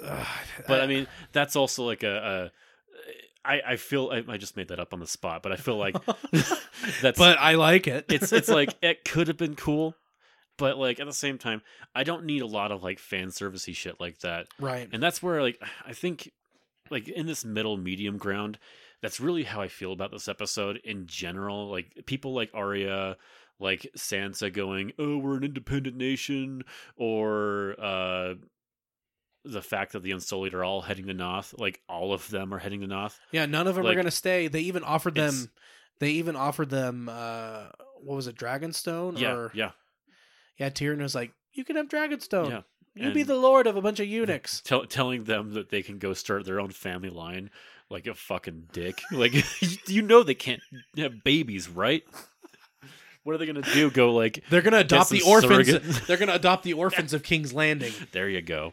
Or they're gonna have just the people, the Dothraki. I don't know, just the leftover Dothraki who are just walking around the docks in the city at the end. There's nothing said about what they're gonna do. Those guys that are all against the stone houses, are they gonna live in the stone houses now? Yeah, like, But like what I feel like is like all these kind of like mediocre things, like these things. I feel kind of lukewarm about it. I feel like it's an ending. it could have been so much worse, though. Yeah, for sure. It could have been way worse. It could have been so, and that's one of the things that I don't get. I mean, I was looking it up earlier today with some friends, and this episode is lower rated than the final episode of Dexter by 0.1. It's lower rated than the finale of Dexter. Oh And no! that's where I'm like, no. you guys are having such a mass reaction to this. It's such a knee jerk reaction. Dexter, it's- because that ending was awful. That was so bad. It's not that bad. It leaves you with nothing to really talk about. It leaves you with nothing to really feel. It's just kind of like this ending that happens. But yeah, Dexter gets lost in a hurricane and becomes a lumberjack. yeah, so, Like- so that like leaves you go like you're pissed off about it. Where the Game of Thrones ending, you're like, it's an ending. I was okay. Yeah, I liked the Game of Thrones ending. That I like the fact that they rated that lower than the Dexter Yeah. ending. It's just Well, it's just a bunch of little pampered kids. yeah, and it's like I get it that there's a more passionate fan base behind Game of Thrones than Dexter was, because Right. the fans of Dexter since season 4 of Dexter had been whittled down to like a husk of their former selves and were so depressed with the series by the time that ending came that they were like, there was so few people left that Season cared. 4 was the John Lithgow one, Yeah, right? the Trinity Killer. Yeah, he was. Yeah, John Lithgow was That's- unreal. That's the last season of Dexter I watched Yeah. because I heard that it went downhill from there from did. friends. I was like, okay, I don't need to watch it. They brought anymore. like Colin Hanks on in the 5th season. Oh yeah, I had a And friend then tell they me had like, Julia Stiles. No, Julia Stiles was before. Oh, that was so bad. Lumen was her name. Lumen. All right. I think the best story arc out of all the Starks was Sansa. Mhm. Sansa was utterly worthless when everything started. Yeah. Like, completely worthless. Like, at least Arya had some training with Syrio. Yeah. And, like, Yeah. Ned was conditioning her to, like, do her thing, but Sansa was just like, Sansa learned how to play the game from Cersei, essentially. She yeah, was in King's Landing, and her story arc was that she sat there and watched Cersei play the game, and so she learned how to do it herself. I'm not entirely, like, satisfied with, like, the fact that, like, the North became, like, this its own thing. Like, it's fine. it's weird. It's weird to think about, like, how that's going to hold up, because Yeah, like the future of Westeros is kind of now split in half because of that. And now that she did that, I can bet you anything in the theoretical future of Game of Thrones that the Iron Islands are going to separate too. give it 100 years, so they're all going to split up with their own kingdoms, and they're all going to go And fight there's each gonna be other. another war, and it's going to just keep going. But I mean, I like where it's at right now. But yeah, no, Sansa in general though, she's a solid character where she learned to deal with this cruel, horrible world Horrible. in her own way. Yeah, because she got stuck. Like, so she was there when Ned got killed. Mhm. She wasn't as lucky as Arya to escape away. Yep. She was, harassed by Joffrey. Yep. And Cersei. And the Kingsguard. Yeah. Like, she got beat on by the Kingsguard. Exactly. Like, she had that happen. Then she got stuck with Tyrion. Yeah, she got forced to marry Tyrion, and Tyrion was nice to her, but she was It's the humiliation. She was like a 14-year-old girl, and she's like, I don't want to marry this guy. She's 14, and it was also like the sideshow because it's like, Ned Stark's daughter married the imp. Yeah, exactly. She's Like, treated like shit this whole time. It didn't help that Tyrion was also horribly misfigured from the Battle of Blackwater. Yeah, exactly. And like, so you have that going on. Then she gets hooked up with Ramsay. Oh yeah. Well, first Oh off, no, it was Littlefinger. She gets Joffrey's death pinned on her. Yes. She's used as a pawn in that whole thing by Littlefinger. Littlefinger takes her to the Eyrie, and her aunt's like, yeah, "Fuck you! You're gonna take Littlefinger from me," and Littlefinger kills her aunt, and she has to like just lie about it to survive. She needs to lie to survive. That's right. I forgot. She had that really tense, awkward thing with her and Lysa. Yeah. And then that's when Littlefinger threw Lysa out the moon door. Out the moon door, yeah. Made her fly. Make mommy fly. But then he just drops her off with Ramsay. Okay. He's just like, he's like, don't worry, we're going somewhere cool. And then just drops her off and then is like, fuck, peace off. And then leaves. And then she gets fucking raped and she gets beat. And all that crap by Ramsay, who's one of the worst dudes in the book or in the show. In the show, for sure. And then she's like, okay, I own this now. And then like Theon helps her escape, and then she turns around. She's like, I can start controlling things now. Yeah. I'm away from the people that are out to kill me. I can start playing the game now. And then she starts doing it. And I loved it because she stood up to Daenerys like a chick who flew in on a dragon, and she's like, well, yeah, but we're the North. And I mean, I have friends that are like always like bashing on her, and I get it. She acts like a total dickwad to Daenerys for like almost no reason. But that's like, I can explain that away by saying these last 2 seasons are just fucking shit at setting things up. Like, it was just so rushed. It was like, okay, why does she hate her so quickly? She hates her so quickly because the story requires it. Yeah. That's what it is. And there's no real build up to it. It's the same thing. She doesn't know how to bend her knees. But it's like this thing, like, I like where her character arc goes. I don't know if I agree that she's my favorite at the end of it all. I feel out of all the Starks, who would you say is your favorite arc? My favorite arc, I'd still probably say it was Jon, even though I feel lukewarm about where and how it reached its point. I do like where he got at the end, where it was like he finally gets to just not be the leader of anything because he never wanted to lead. He never wanted to be the leader of the Night's Watch. He never wanted to be the king. He never wanted to be anything. He wants to go live as a free person north of the Wall with his people.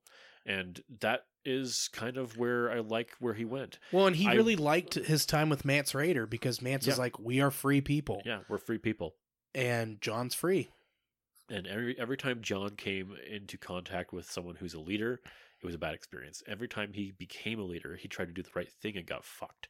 And it's like this thing where he finally can now be a free person and just live north of the Wall. He'll live with Ghost. He's a good boy. He's a good dog. Have adventures. But yeah, I don't know. Like, at the end of this episode, I didn't have any negative feelings, but I didn't have any overwhelmingly positive feelings either. I felt kind of neutral about it, and that's really, I can't say that about the rest of the show because for the most of the rest of the show, I felt pretty positive about it. It felt pretty good, even though I like to bash on season 7 and season 8. I think season 7 is my least favorite season just because I feel like it sets up season 8 to have a bad time. Yeah, the rushed, that was probably one of the worst things they could have done. I know they very well could have just been smoked out on doing it, but man, I just wish they would have stuck with 10 episode seasons. 10 episode seasons. Let things unravel as they should at their own pace. Maybe a couple episodes being an hour and a half, but like just give it 10 episodes and just flesh things out properly. They could have ended season 7 with the Battle of Winterfell. Yeah. They could have skipped 2. They could have given an extra year between 6 and 7 to get that filmed. Because my guess is the reason why they went 2 years this time is because they wanted to film all this shit. It's like they could have skipped a year to film season 7's finale, which would be Battle of Winterfell. And then after Battle of Winterfell, we could have had a whole season to lead up to Dany's madness, to lead up to Jon going north of the Wall, to Bran doing whatever shit he was doing because we got nothing. And it's like I feel like we're missing episodes. We're missing content that we could have gotten. Oh, okay. So now that it's over, 8 seasons, it's in the books. arguably the most successful TV show of all time. Oh, for sure. Arguably. No, it is. I'm pretty sure it is. And I mean, after this last season, it's going to be tainted forever. People are going to have this kind of bad taste in their mouth. But I still stand by it. They gave you 6 seasons of some of your favorite TV show ever for all those fans out there. Like, they gave you 6 solid seasons, 7 and 8 less so. But yeah. All right. So what are you going to miss the most? I honestly feel like I've been watching since day one. I was working at DirecTV. I got an early copy of episode 1. I watched it 3 weeks before it premiered. Oh wow! I've been watching the show since then. I've been watching every week, the night of premiere every week, and I've been waiting every season, discussing what's going to happen, what I think's going to happen. Been proven wrong multiple times because this show kicks you in the ass a few times, and I'm going to miss talking about what I think's going to happen. Like, I love the community around it. Like, I think a lot of people that are going to binge the show aren't going to be part of that. And it's not the fact that, like, waiting is like this cruel thing that we had to do.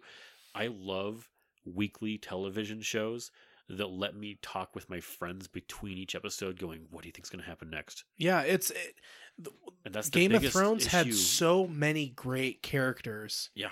That it let you speculate every week. You just let it sit there and brew. Like, one of the cruel things that, like, I'm not gonna miss, but also I'm like fond of, is like when I'm like, oh, I can't wait to see what Arya does next, and then the next episode is no Arya episode. And I'm like, fuck you guys, I want to see more of that shit. And but it's like, but I mean, that's one thing that I don't get with services like Netflix, where they drop a show and it's all one night, everyone binges it in one day, and then the conversation is done. There's no conversation. It doesn't last. You can't have as much of a culturally impactful show by releasing a 10-hour movie. Yeah. You have to release a 1-hour episode every week for 2 or 3 months. Well, because the suspense is gone. Yeah. And that's what I love about Game of Thrones and weekly shows in general. And there's not a lot of shows out there right now that are doing that. I don't have anything to look forward to at the moment. I'm interested in Handmaid's Tale Season 3. I've been watching that one. That's a pretty good one. But Handmaid's Tale is not as big or as approachable. It's got some pretty fucking dark topics that people are not comfortable with talking about too much. Yeah. But Game of Thrones, I mean, HBO has some more fantasy stuff coming up pretty soon here. They've got the new Watchmen His Dark series, Materials. Dark Materials. Oh, I'm stoked for that. I'm excited to see if any of this does well, because I trust HBO to find some good stuff once in a while. Like, I liked the first season of Westworld. I liked second season, not as much, but I liked second season. I'm not off of HBO. I'm not going to cancel it because Game of Thrones is done, because it was never all about Game of Thrones. I did like it how at the very beginning of the episode, they're like, look at every show we have ever made. Please think twice before you hit the cancel button. Please, we do not want to have to be canceled. HBO needs to stick around. Man, it's they've got some good stuff going on right now, though. I mean, they've got a lot of good stuff in the pipeline. Barry just ended as well last night. Yeah, that's the one with Bill Hader, right? Bill Hader. And this season, one of the episodes, everyone's going to fucking hate me for saying this, but I did not like episode 3. I thought it was one of the worst Barry episodes that has been. It was super weird and surreal and kind of experimental. I haven't tuned into but it. The rest of the season really picks back up, and the season finale is just like this fucking dread hammer on you. You're like, the whole episode, you're on the edge of your seat like, oh, what's going to fucking happen here? I love Curb. Curb Your Enthusiasm is one of my other favorite things on there, because I love The Sopranos. I love The Wire. Curb Your Enthusiasm, I think, might be my favorite show, my favorite comedy. Like, It's Always Sunny is up there too. But It's Always Sunny is really up there for me. I love It's Always Sunny. Yeah, It's Always Sunny, but then, man, Curb is just... I never got tired of watching crotchety old Jewish Larry David navigate Los Angeles and all of these just weird, cringy experiences, you know? Oh, and then always being able, every episode, it never got old hearing the boom, boom, you know, never got old. But I think what I am going to miss most about Game of Thrones is the balance. Mm-hmm. Because you watch some action shows like AMC's Into the Badlands. Mm-hmm. Every episode is over the top, crazy action, but the shittiest plot you could think of. I've honestly never seen it, but I've heard that it's a good action show. Yes, that's Like, exactly what it is. yeah. And the scenery is awful. The sets are terrible. The actors are horrible. It's awful. But you have cool fighting. But then you get shows that are all plot, like House of Cards. Mm-hmm. And you're just like, I think it'd be awesome if somebody, like, I just would love to see a cool battle right now. Yeah. And you don't. Like, the most violence you see is Frank, shove, what's her name? Shove Zoe Bonds into a train. Mm-hmm. You had stuff like that where it was so plot driven, it was hard to focus. Game of Thrones brought all that together because you had incredible battles. Oh yeah. But the political intrigue behind it and the great. fight for the throne. And it had enough mysticism in it and enough magic to where it was like, ooh, it's captivating, but it wasn't over the top. Mm-hmm.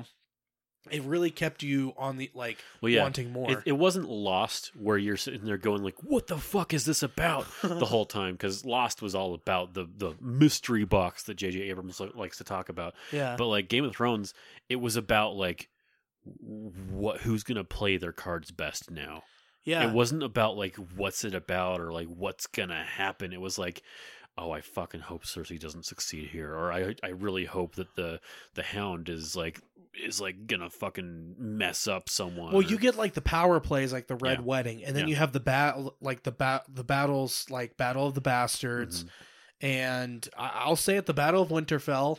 Well, huge. One of the other great things too is like the subversion of like what characters you like, because I mean, subversion is a trigger word for a lot of people now, but I'm going to use it in a positive light right now because I believe that some things can subvert your expectations and be good. Fucking Last Jedi dickwads. They subverted my expectations on Jaime Lannister. They made me like a guy that I hated for a whole season. I thought he was the worst. Season 2, I was like warming up to him. Season 3, I was like, holy shit, I like this guy. And Jaime was such a roller coaster. And then like Theon was like this just fucking wiener the entire time. I'm just like, dude, he just like, I hate Theon. And Theon gets like what he deserves. And then he keeps getting what he deserves and gets getting it. And you're like, he doesn't deserve this. Like, why? And then all of a sudden you're like, Theon, get out of there. And Theon gets out of there and then he dies heroically. I think his death was great. Yeah. But like Theon was like a character that like I never thought I would like. And I never thought I would respect. Oh, me either. I hated him from the beginning. Like, man, this dude's a chotch. Even more than Jaime. But like at the end there, I was like, Theon, you fucking did it. You fucking pulled your head out of your ass, and you finally did something selfless for once. Yeah, so you get these great character arcs that just get to develop over time, and there's so many characters, so many that you get to like. But then you also have all the political happenings. You have all these things, and then one great thing that somebody mentioned a long time ago. We used to have a group of people. We didn't LARP, but we'd meet up and like beat each other up with foam weapons. Basically, it was like taking the role playing out, but basically like beating each other up with weapons. It wasn't LARPing. It was live action. It was just live action. It was pillow fighting with foam swords instead. They actually kind of hurt. They actually like. Yeah, we had a lot of times people would get like hit in the head or in the nuts, and we'd just be like, okay, all right, let's. Yeah, those are fun days. But one of the guys who got it all together, he was like, you know what? One of the best things about Game of Thrones is the action. It makes sense. Like the swordsmen, they're not doing crazy stunts. Oh, yeah. Like they're doing very practical movements. It's not over the top. They're not.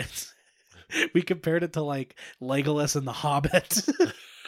When he's riding down a river on barrels, making perfect shots, you're like... Well, and like the dwarves are like rolling around in the barrels and putting his arms out the sides of the barrels and doing like this whirlwind attack.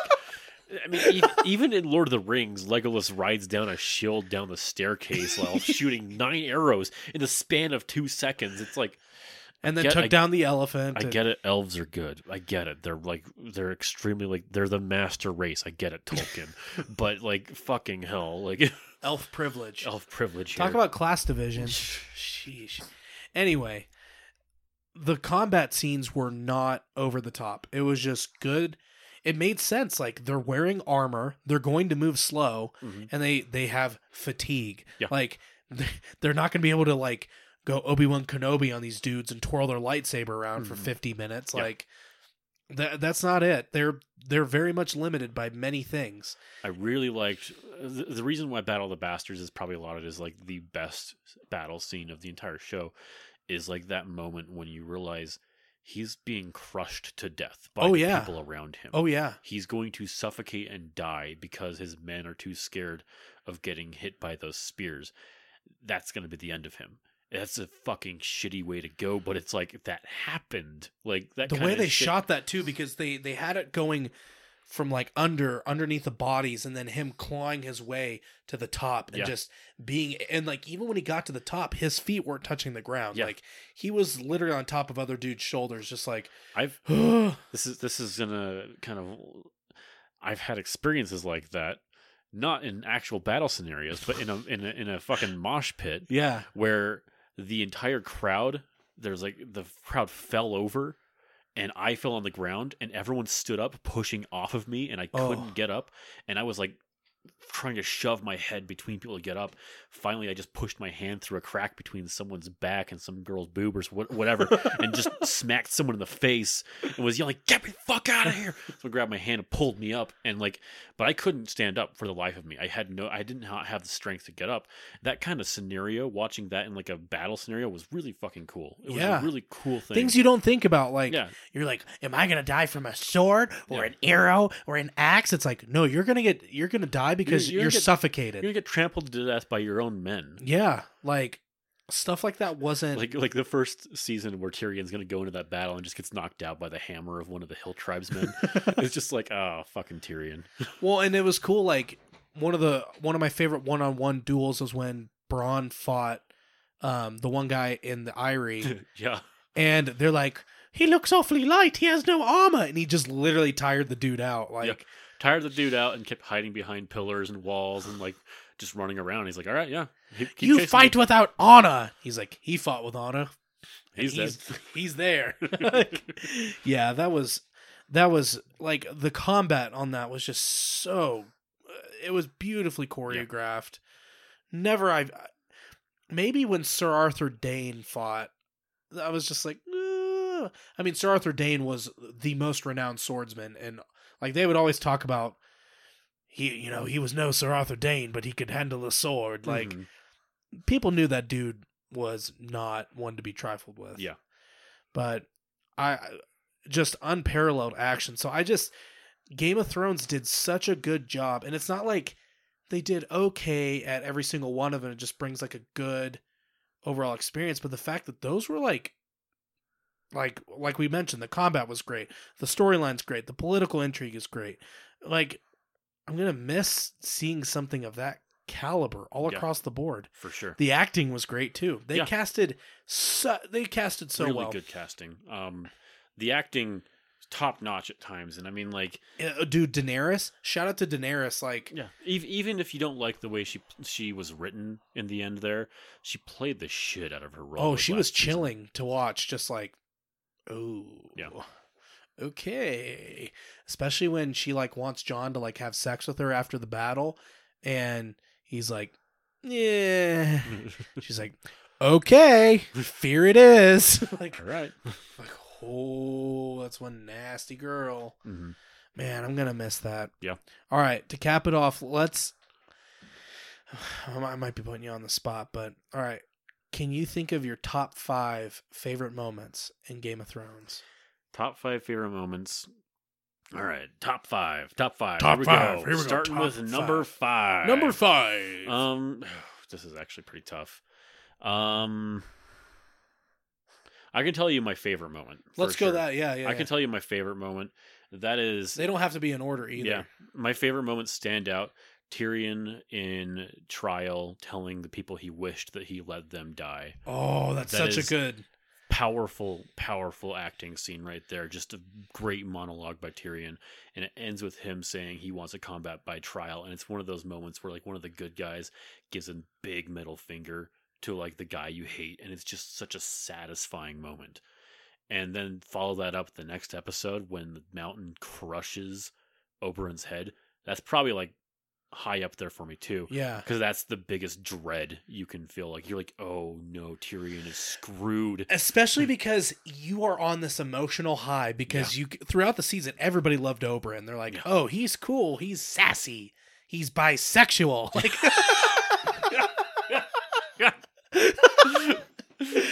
like, ooh, Oberyn's cool. And then he that battle was really cool with him in the mountain, and you're like, cool, he's got him. And then he fucking gets cocky about it. He's just like, no, you can't die yet. Say her name! You need to confess. And it's just like this moment where you're like, dude, no, Oberyn, just finish it, man. Just finish it. And then when the mountain straight up's like, Elia Martell! And then... and then the shot afterwards showing his head just completely crushed. Dude, there's fucking like brain matter on the ground and everything, and you're just like, oh my god. But a man that big could definitely do that. Like, yeah. Hapthor Bjornsson is unreal. he's a ridiculous beast. I want to find his genetics.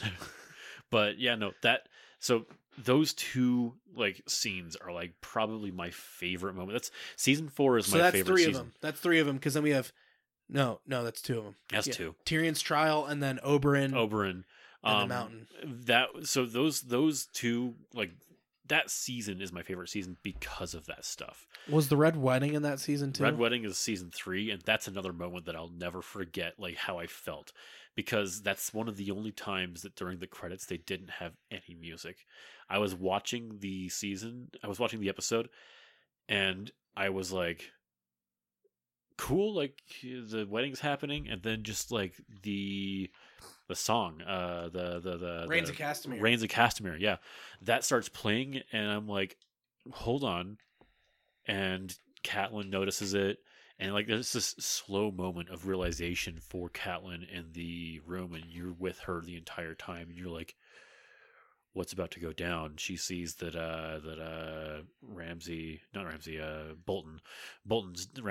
dad, but Bolton is wearing armor underneath his clothes. Oh yeah, he's wearing chainmail, and she's like, "What's happening?" And then just shit goes down, and then she gets her throat cut to black, and it's just silent credits. I watched the entire credits in shock.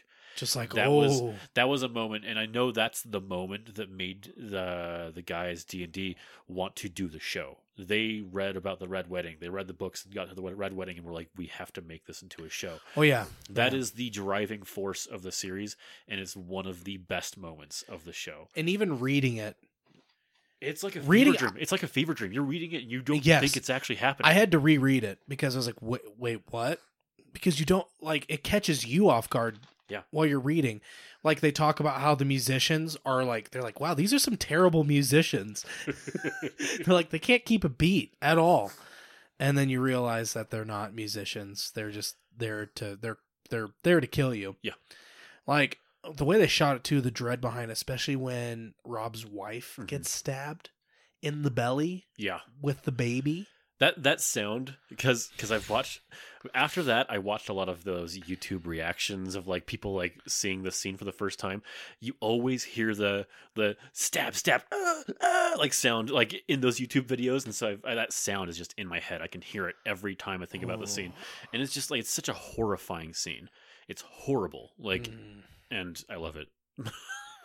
All right, so that's three of them. That's three. I need two more. Man, all the shit that I like is sad. All the shit I like is sad. I like when Jon dies. Yeah. Jon dies because fuck Ollie, all that shit. Like, because he's done something right, and he thinks he's doing something right. He saved the wildlings, and the men of the Night's Watch are just like for the watch, and they just stab him. And it's like, they end the season on that. And it's one of those massive, massive cliffhangers where like, you feel horrible. And That's why I like Game of Thrones. I like feeling horrible. I like feeling horrible with my shows. I like it when they make me feel sad. So, Yes, sad boy times. sad boy time. But no, that's another one. So that's 4. And then 5. 5. It's a tough one. And this is gonna probably be like divisive, but I do love when Arya killed the Night King. Yeah. There's nothing like Yeah. that where I've had that roller coasters, that big whiplash of emotion where like you see him about to kill Bran and you're like, oh no. And then you see Arya from the background and you're like, yes. And he grabs her and you're like, no.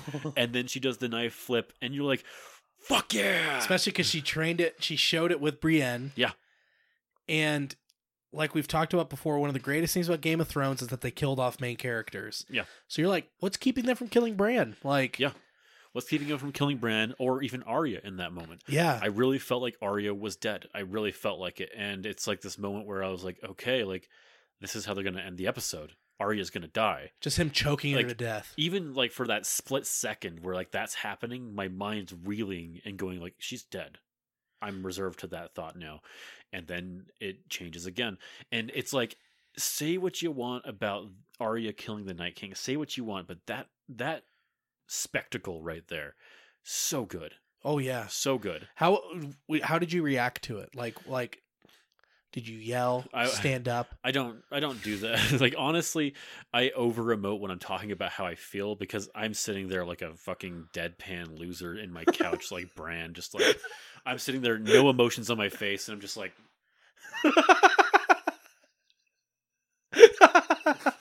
and that, I mean, so and then meanwhile, Kate, I watched Game of Thrones with Kate. She's like bawling her eyes out or something's happening, like Theon getting told he's a good man and running and dying. She's bawling her eyes out and I'm looking at her like rolling my eyes going, really, you're gonna cry about this? No, I'm not rolling my eyes, but like I'm sitting here like, yep, it's sad, Kate, I know, it's sad. Yeah. So I don't really emote, and but afterwards, like I like thinking about like the experience that the show gave me. And that's why I say, like, that's a moment where, like, say what you want about the writing of the last season, they got some shit right. Yeah, I'll take the shortfalls just for the big picture overall. Because potential, we can sit here for days and just talk about, if they only would have done this, if they only would have done this. But we're missing the point in that we were delivered one of the overall best experiences ever. Yeah. Like, how lucky are we to, like, witness such a spectacle? Yeah. Lucky. We're lucky. Lucky. We live in the perfect time. Yes. All right, my top 5 moments. Okay. All right. I'm gonna have to say the Oberyn Martell, the mountain fight was one of my favorites. The Battle of the Blackwater. I liked it a lot. Really I loved reading about it in the books. I loved that first time you see Dragonfire. Is great. You're like, oh boy, it's going down. That shit is not to be messed with. I liked a lot of the first season. Yeah. I liked the fight between Ned and Jaime. Yeah. Because there was so much tension between Stark and Lannister, and the fact that like he just strolled up.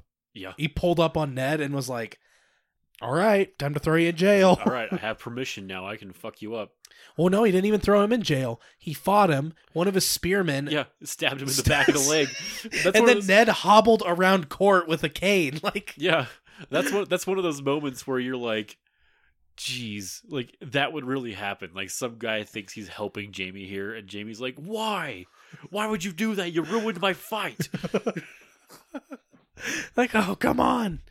So I really liked that moment. Battle of the Bastards, I think, was one of those where I'm just sitting there in awe. And not that there's still plenty that I'm missing out on, but watching it with friends was awesome. So I watched Arya stab the Night King with my friend Caleb. And when we watched it, we were like up on our feet, like, whoa, no! Like we were on that roller coaster that you talked about. Like, yes! When you see her jump out and then Night King grabs her by the throat and you're like, no! And then she stabs him. Yeah! You know, that was awesome. And then last night when Jon stabbed Daenerys. Yeah. we all went nuts. Just, oh! Especially because the way they shot it too is beautiful. Like you didn't see it, you just heard it. Yeah. And I didn't know. At first I thought it was Arya. I thought Arya killed her at first because I didn't recognize the pommel of that sword. Mm-hmm. So I was just looking at him like, wait a second, is that needle? Like, but you come back and you're like, wait a second, it was Jon. Yeah.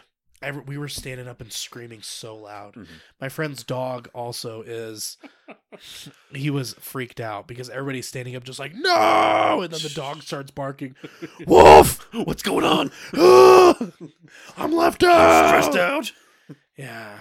How many was that I gave? I think 4? it was 5. Maybe 5? 4. Yeah, we'll say 5. Yeah. But it's crazy to think that it's going to end.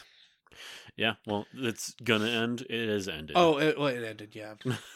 I don't want it to end. What do you... I mean, I'm not the one asking questions here, but what do you think... No, you can ask questions. What do you think... what do you want to see from one of these spin-off series? I know that they've talked about it in the past, and they've said that they want to do something from like the history of the show, but the way people are talking about it right now, it sounds like it's going to be more of like a legit spin-off from what we had. I want more Lord of Light and White Walker shenanigans. I felt like that was just cut short on a whim. Yeah. And that was kind of like the magical, ethereal, kind of like the godly aspect of the show. Yeah.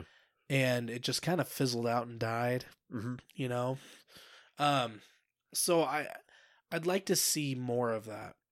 I think more Targaryen stuff would be cool. Mm-hmm. They already said they're not going to do Robert's Rebellion. I really think that'd be cool. It'd be super cool. I'd love to see Robert's Rebellion happen. That'd be super cool. Like an actual Robert Baratheon in fighting shape. Mm-hmm. Because they were scared of him. Oh, yeah. Big time. I want to see some more legit Warhammer combat in this show. Yeah. Yeah, we were deprived of that. Gendry was the only one who carried a hammer, yeah. How fitting. Because of his Baratheon status. Oh, man. How fitting. Yeah. Have you seen some of like the fan art that people do about like the Game of Thrones stuff and whatnot? I've seen some stuff. One guy was talking about the spin-off ideas, and it showed one of them where it showed Baratheon and with his like, it's crazy the way they drew it, because it shows him, he's actually in shape, he's not a fat drunk bastard. Mm-hmm. He's got that hammer cocked back all the way. His helmet, yeah, and with, the antlers, like, on it. It looks very intimidating, which you wouldn't think would look scary, but the way they like the darkness on it too just looked really neat. Huh. And then at the other end you show a Targaryen, and it just shows him like, meh, you know, kind of wigged out. It's still intimidating in its own right, but like it brings into perspective how difficult it was, because the Targaryens had been on the throne for a long time. A really long time. Like, the fact that they were able to break that's such a cool thing to see. Like that, in a sense, you could argue that helped pave the way to get them where they were before, because one rebellion brought another rebellion. Yeah. You know, within a span of 10, 20 years. Something like that, yeah. You know, I mean, there wasn't a lot of stability after that, because once Robert won the throne, then it was... They'd spent something like 13, 15 years, like, trying to keep peace. And then, like, Robert never really wanted the throne and was, like, kind of a shitty king. And then his kids were... You know, Joffrey, really... Tommen, and then Cersei, and... Damn. Yeah, and then after Cersei, we had technically Daenerys for, like, a day. A day. Less than a day. I don't know. It depends on how much time actually passed there. Yeah, and then Bran. Bran. Bran the Broken. Yeah, but that's what I do. You have any thoughts on? I want to see a spin-off about the current small council in like a Seinfeld-esque 30-minute comedy, day by day dealings of the small council, but with Larry David as a maester. Every time Bran rolls into the room, he hits the door with his wheelchair, and the whole audience just starts, yeah, like Kramer in the Seinfeld show. Like, and like there's always like a laugh track. Oh, Braun, you always want more whores. Just a bunch of and Davos dumb- keeps making poor jokes. Well, not to. Well, I lost my fingers for something. Just bullshit. But no, that's like, I don't know what I want. I would love to see something from the history. I would love to see something from thousands of years before, like Valyria. yeah, 'Cause like there's a lot of Valyria. mystery about Valyria. Valyria would be cool. The First Men and the Children of the Forest would be cool. Yeah, Like the beginnings of the White Walkers would be cool. I don't know. I honestly feel like I want other things now, because I think Game of Thrones is like, let it rest for a bit, and I think they're going to for at least a few years. They're going to let it rest, but it's HBO, and they're going to be hurting for content, so they're probably going to be like, okay, we got to figure out what we got to do. they're next. like green light. Yeah, greenlight this HBO show. They'll probably bring somebody else in. They won't have D&D do it. Oh yeah, no, they're going to be off making Star Wars. Which honestly, I mean, at this point in time, I am so like, Star Wars is Star Wars. It's crazy because the buildup that we got from the end of Clone Wars, which was like what, 2008, 2007? Was that what it was? Not Clone Wars. Revenge of the Sith. Revenge of the Sith was around. That was. I was still in 2000 high school. That was like 2005, 2006 ish, or somewhere around there. Okay, so around that time. Yeah. So then we fast forward 10 years and we have the new trilogy. New trilogy shows up, and we have everyone was on board after that first new trilogy movie, because it was like just a rehash of A New Hope. I'm just saying something here. May the 4th was a huge day until The Last Jedi. Yeah. Like, there was a significant drop in like people posting Star Wars stuff and being all Star Wars happy. Yeah. Because The Last Jedi really got people. It was super, super divisive. They've been trying to put the really- blame on Solo, and that's not the Solo case. wasn't to blame. Solo was not a good movie. Solo was pretty. It was meh. It was a very And meh movie. I still technically think Solo's worse than The Last Jedi, but The Last Jedi, what it did is it's not a bad movie, it's a bad sequel.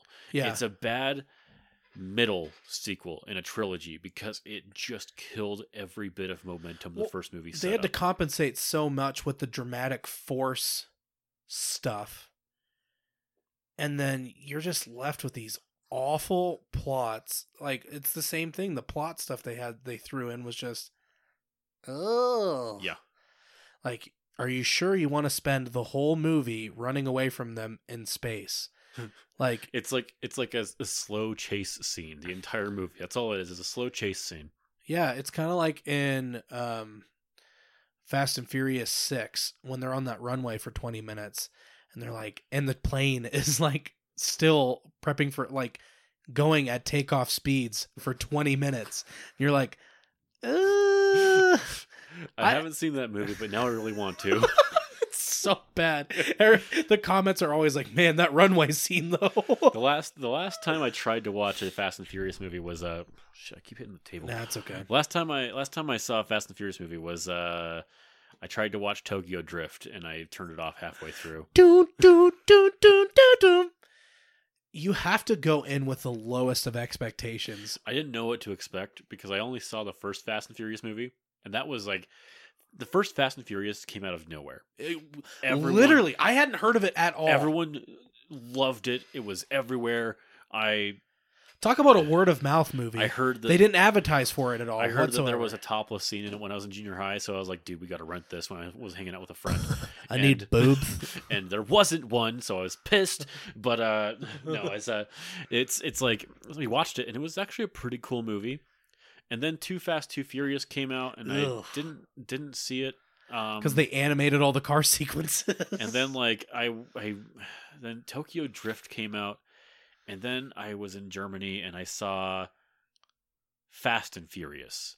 And Yes. I was like, Fast and Furious. Is this like a weird, like, what are they doing? Yeah. And then I come home and then there's like Fast 5, Fast Oh, 6. Fast 5 is when they're 7. like, let's do something really ridiculous. Is that the one that ends with them like dragging a safe through the city?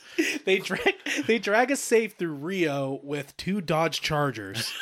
They're dragging a safe going 60 miles an hour. I saw that scene because I worked at a call center for DirecTV, and they'd always have HBO or something playing movies on the TVs on the floor. Yeah. And so I'd always like every once in a while I'd just look up and watch a movie on the TV. I swear I saw that scene like 700 times because it's just like multiple times a day that movie would be showing. And I was there 5 days a week for 4 years of my life. And when that was on HBO, it then went to Cinemax, and then it went back to HBO because that's what HBO and Cinemax do. They just swap movies back and forth with each other, and so I would see that movie, and I couldn't watch the talking scenes because it's just like I'm on phone calls with customers, but I'd look up and see them dragging a safe. And I'm sitting here like, this is the dumbest action scene I've. They are so ridiculous. So you have them dragging the safe. And then so that was 5. Then the 6th one, you have the runway, the never-ending runway. Like it literally, the plane is taking off for 20 minutes. Like, how long is that runway? They probably covered all of Europe. Listen, where's the longest runway in the world? They did their research. They went to different airports in the world and timed taking off, and they're like, okay. This is the airport. So it's actually all 100% accurate. It's 100% accurate. They found an airport where the pilots do take 20 minutes to actually get off the ground. That was so crazy. And then Fast 7, what do they do? Oh my gosh. Yeah, okay. Fast 7, they're in Havana, Cuba. They're racing a classic car. The car catches on fire, and like it's literally like the frame is all that's left. And Dom throws it in reverse and wins a race. It's so ridiculous. Like there was just a bunch of other like crazy crap happening in that one. That one didn't have as much because they wanted to focus more on Paul Walker because that's when he died. And then Fast 8 was just like how, like the ridiculous level was probably at like a 12 at that point. Mm-hmm. You like have a submarine and you're just doing crazy stuff the whole time. Well, now you have this new spin-off movie with The Rock and Jason Statham. Oh, I'm going to see it. I'm going to see it, but I know what to expect. Like it looks like a really dumb action movie. Like that's what it looks like to me. And I'm like, that's what people want from these movies. It's really all they want. It's a simple vehicle for good action scenes. Yeah. Like, that's what it is. I mean, I went and saw John Wick on Saturday.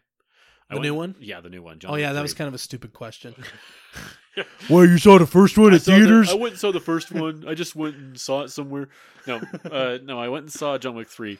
And like, okay, so I love the John Wick movies. Yeah. The first one is like, came out of nowhere, left field, like just awesome, solid, like cool movie with Keanu Reeves shooting guns again. Yeah. And he's fucking amazing at shooting guns. Like this guy has trained with these and he's doing it accurately in scenes. Yeah. It looks great. It's tactical. It's the tactical appeal behind it is incredible. Have you seen the John Wick movies? I've seen 1 and 2. 1 and 2. 3, I won't say anything about it other than the fact it's once again a simple vehicle for good action scenes. And like they throw in some interesting like Matrix references too at some points in time. Like yes, it's like Lawrence Fishburne is in it too. And they know that that's like the audience they're reaching to now, and so they're kind of doing that. And I don't know if this is too much of a spoiler, but there's going to be a 4th one, so it's not ending at this one. So I'm okay with that. But it's like there's going to be a 4th one. At least that's how I feel. And at the end of the movie, I kind of felt like not really much progressed. It was just some fucking amazing action scenes, and that's what you want to see these movies for. Yeah, it's just what we're there for. Sometimes that's just what you want. You want spectacle. You don't need a bunch of like intricate like writing and shit. But the interesting with John Wick is they've set up this world that is just so over the top ridiculous. Like, Yeah. the first movie, the Jews are the ones in charge of the money. It's like, is this racist? Is this problematic here? I don't know. And then you have like the Yakuza, and you got the Russians, and you got like all these gangs, and it's just like they're calling him Baba Yaga and all Baba that. Yaga, and it's just like an interesting movie. But no, I liked John Wick 3. Solid movie. Yeah, I need to see it. Maybe I'll go see it tomorrow. I don't have to be in to work until later, so maybe I'll just go watch that before. That's not a bad idea, actually. I'm probably going to buy my ticket once we're done recording. Cool. Yeah, that's what we have to look for. I hope this final Star Wars movie is... I hope JJ sends it off well. Yeah, I mean... You think Luke's going to come back? As a ghost? Yeah. It's just the ghosts can have an impact on the physical realm now. We know that now because he can just Yoda, cast lightning bolts. Yeah, because Yoda cast thunder. Lightning bolt. He's going to sit in the background. Lightning bolt. Lightning bolt. Lightning bolt. Lightning bolt I will cast. Well, and then Palpatine's going to show up. Yeah. Like, what's going to happen with that? I just want closure for Snoke. And I want Kylo Ren to have a satisfying. So you think end. we're going to get some more information about Snoke and his whole setup? No, but I want it. Oh, you want it? Okay, gotcha. Which is bad. I was going to say I don't think you're going to get that. Those assholes. How can you have somebody that powerful and just be like, yeah? Well, you have it because the people heading up Lucasfilms right now were like, we got Rian Johnson on this. And then they read the script and were like, yeah, he's really doing something different with this. We like this.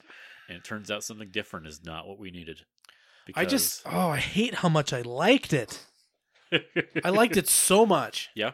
Because I'm like, wow, they're using the Force in brand new ways. Well, see, and they ran a ship in light speed through another ship. Well, that was cool. That was a cool scene. It was a really, really well shot action scene. And I'm cool with them having new Force powers. Like, it was cool what they were doing, and how Luke projected himself and had like a very samurai-esque fight between him and Kylo. Like, yeah, cool, awesome. But man, Luke Skywalker, we spent all this time building him up to be the most powerful badass in the universe. Then he just fizzles out and dies. We don't see him do anything. Yeah. And where are the Knights of Ren? I want to see the Knights of Ren. I was actually hoping for some of that stuff. Where are they? When we saw Force Awakens, I realized that it was just essentially a rehash of A New Hope. I realized that, but I was like, they set up some interesting history for us to catch up with. They skipped all these years for a reason. Like, what are we going to get? The Knights of Ren. Who is Snoke? Where did he come from?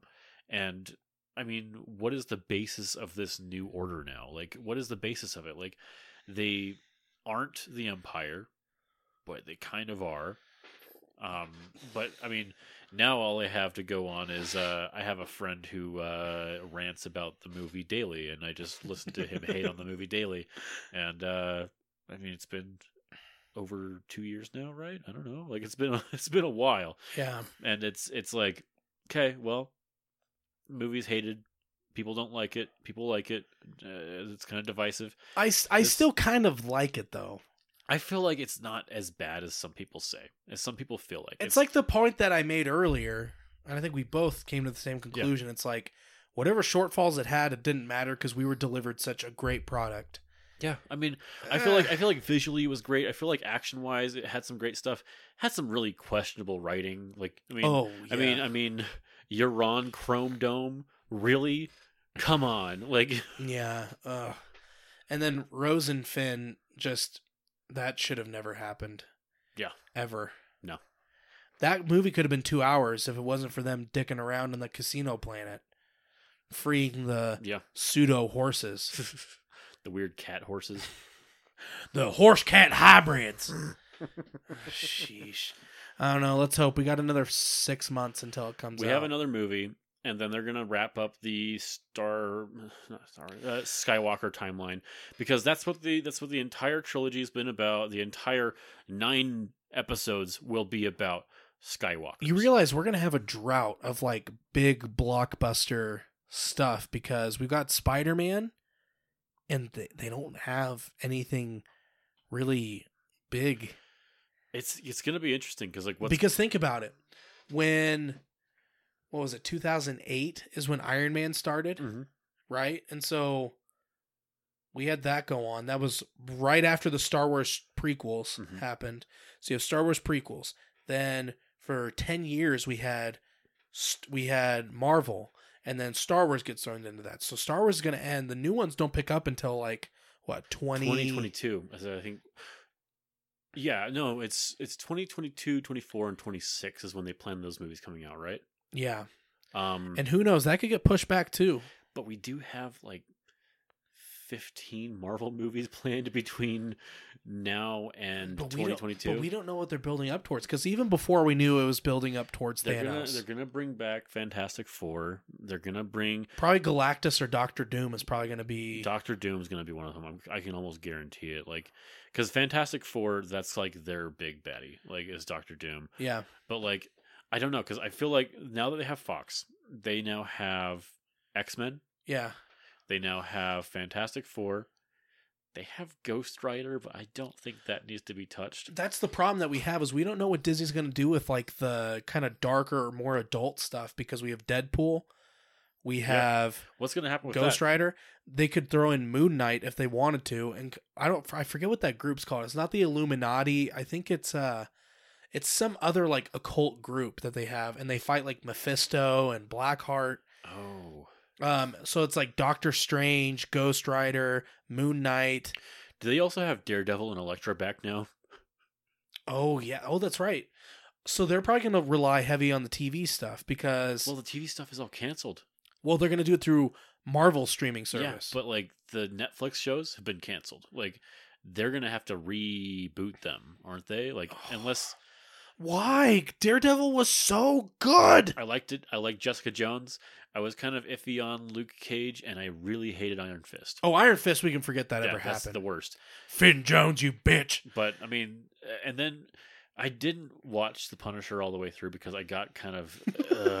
We've aired our grievances about The Punisher many times. Yeah. I did not like the second season. Really liked the first season. The second season was terrible. Because they used the same villain. Oh, did they?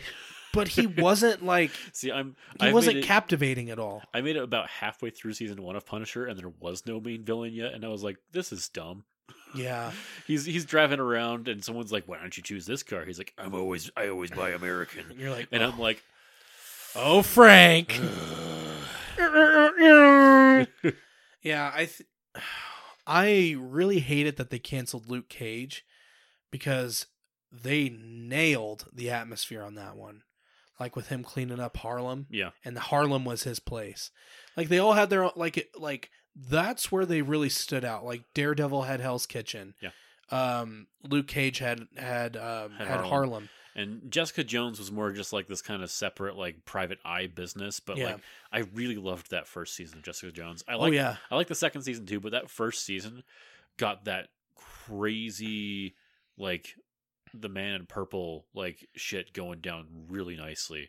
Yeah, like, he killed it. Yeah, great. David Tennant did a great job. He was fantastic. I didn't really like the action scenes because they had the cable TV choppiness feel to them. Oh, yeah. Where it was just like, no. I think nothing will beat that first hallway scene, though, in Daredevil. Oh, nothing. First season hallway scene, none of them have reached that level before. I mean, then you have Daredevil season 2, and you have the Punisher in the prison. That's a pretty close second. And they have the one where Daredevil fights from the top of the apartment building down to the very bottom with a gun duct taped to his hand. Yeah. That was pretty cool. That was pretty cool. And then in season 3, he gets out of a prison again. Oh, yeah. He fights out of another... well, it's not the Punisher. It's Daredevil that fights out of a prison. But they killed it because they had Kingpin and Bullseye. Oh, okay.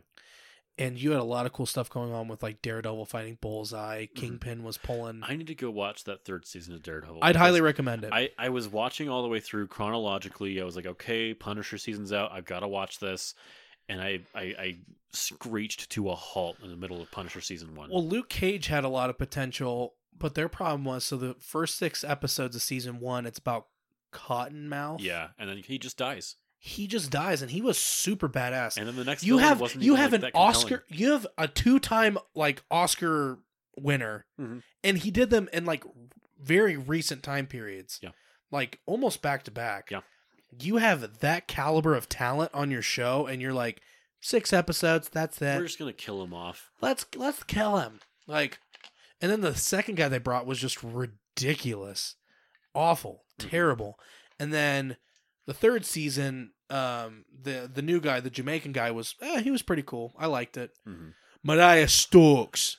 That's how he talked the whole time. It was kind of interesting, but the fight scenes were great. I liked it. I really liked the second season a lot. They just struggled a lot with continuity, a lot.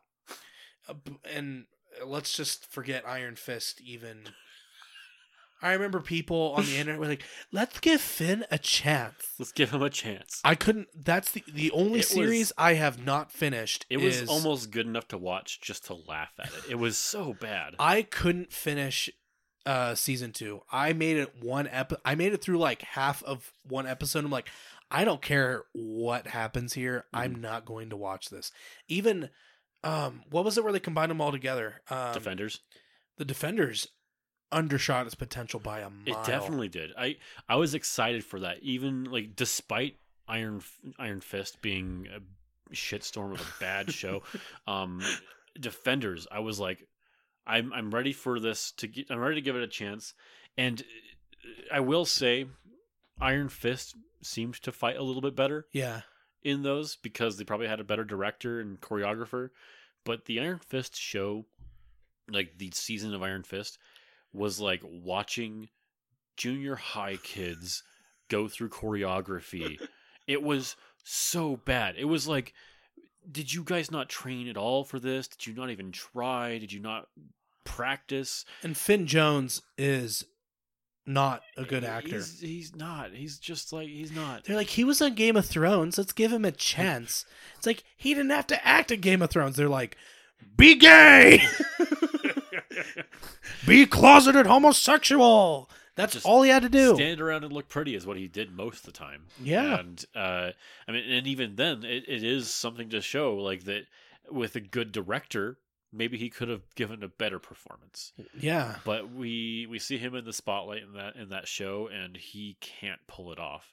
He's just weirdly angry all the time. He's just like fucking mad at his shit. dialogue has no feeling, no emotion, no depth. Like, they show him meeting up with Luke Cage, and Luke Cage, dude, he killed it. Yeah. What's his name? Mike Coulter, I think is his name. Killed it. Absolutely murdered that role. Yeah. And then he's like, "Hey, Danny, what we doing?" And he's like, "Yeah, well, I'm going to listen to some Wu-Tang Clan first, and then we're going to go fight some people. How does that sound?" You're like, this is cringe. Like, bad. I think I saw a YouTube clip of that scene because like people hated it so much. But I said, I didn't watch the second season. I've watched first and second of Daredevil and Jessica Jones. I watched Defenders. I watched the first season of Luke Cage and Iron Fist.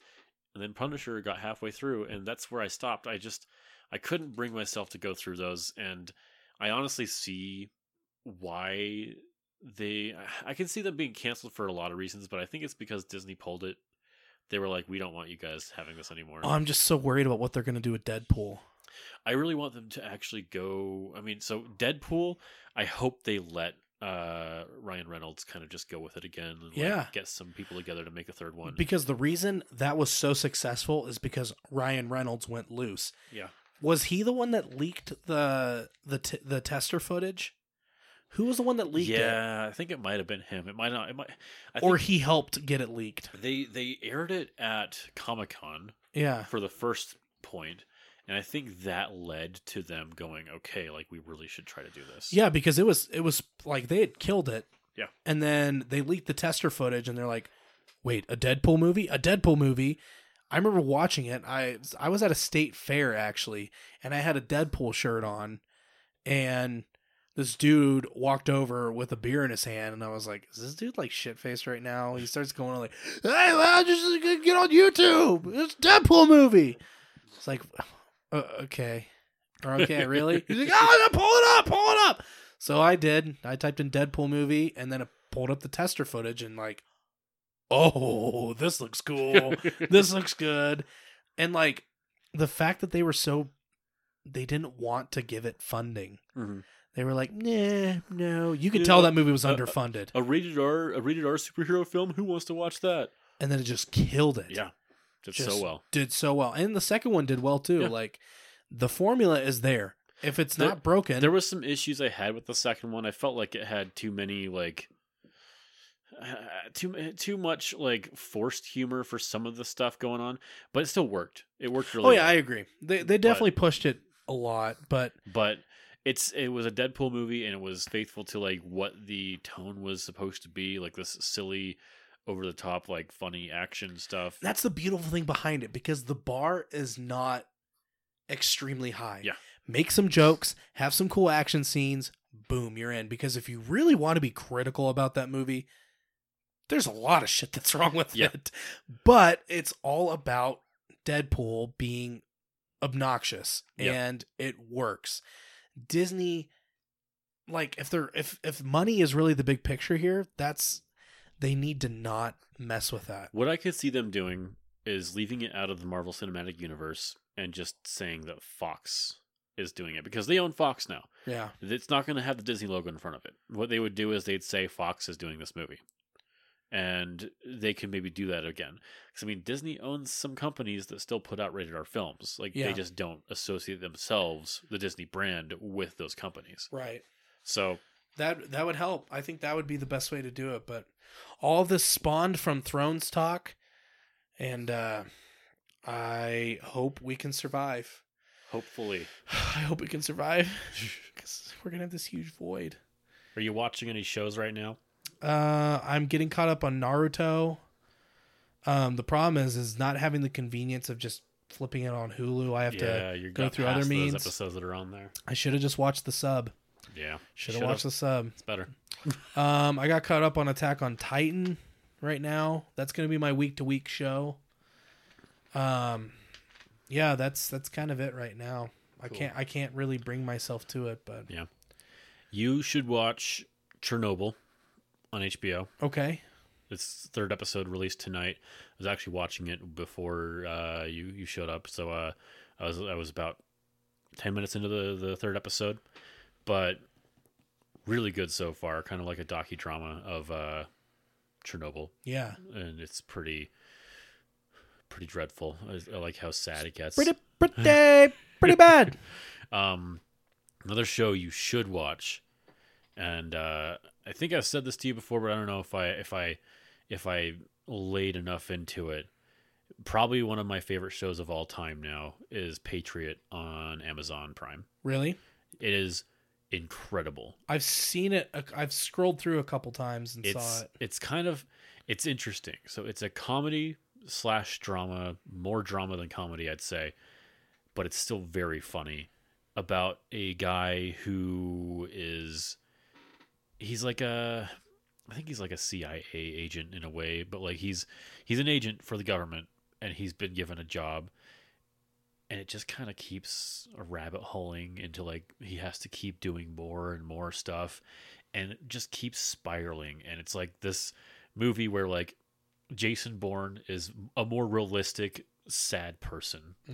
Sad boy hours. So, but it's hilarious at times, and it is great. And they have 2 seasons out.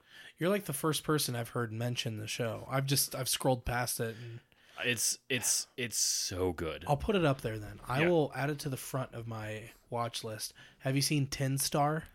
No, I haven't. So that's the one with, I almost said David Lee Roth. He was the guy from Van Halen. It was the guy from Tim Lee Roth. That's his name. He's the one who was in. Oh, Tim Roth. Yeah. Yeah, Tim Roth. Yeah, I don't think there's a Lee there. I don't know if there is a Lee, but Tim Roth. Tim Roth. He's been in some like the Tarantino movies. films. Yeah. Yeah. So, he's the main character. He's a sheriff in Canada. It's an Amazon show. Okay. They just released the second season. I liked the first season. I'll probably watch it. I really wish Amazon would get their shit together with advertising their shows well, because Patriot the second season was released in like November last year to like almost no marketing. Well, they put they put all of their eggs in the Selling spatulas on their website. selling spatulas. Now, the what's the one guy's name? John Krasinski. Krasinski. Yeah, what was that one? Jack Ryan. Jack Ryan, and then Grand Tour. Grand Tour is the Tour. other one. Yeah, and also Marvelous Miss Maisel. Oh yeah, That's another one. But yeah. it's like they put all their marketing into like a few shows, but they're releasing some content, and it's some of it's been really good, and I would put Patriot up there, like really high up there for me, and it deserves a watch. I will look into it. It also helps out that they have that agreement with HBO where a lot of their old stuff is on there. Oh yeah, it's true. So all the good stuff. Maybe I'll go and watch Deadwood. Maybe. Yeah. Actually, that's another one I need to watch too. I want to watch Eastbound and Down, just because of when Arya was like, "What's west of Westeros?" And all I could think of was Eastbound and Down. What's west of Westeros? Westworld crossover right now. They pop up as they find out that they're all robots. Yeah. Bran is an AI. Gone wrong. It's gonna show like, what's his? Who's the guy? Bernard. Bernard's just gonna be like, what? Well, we have done I think this is quite a successful Game of Thrones recap. Nice. For all those who are watching, don't go sign that petition. Don't waste your time. It had its time. Leave it as is. Yeah, there's no reason to go and do it. Wait 20 years for someone else to remake Game of Thrones when the books are done. Get excited. Get excited for the books, and then if they need to build on those, then they go off of that route. And if George R.R. Martin dies before he finishes his books, don't worry, someone else will finish it for him. Now, just a random thing here, because it was just a funny thought that I had. You know, like Disney outside of Marvel and Star Wars, they don't like make anything original now. They don't. Nothing. All they do is reboot stuff. They're just redoing everything. When do you think they'll reboot the Avengers? And who do you think they'll cast? Oh man, let's see here.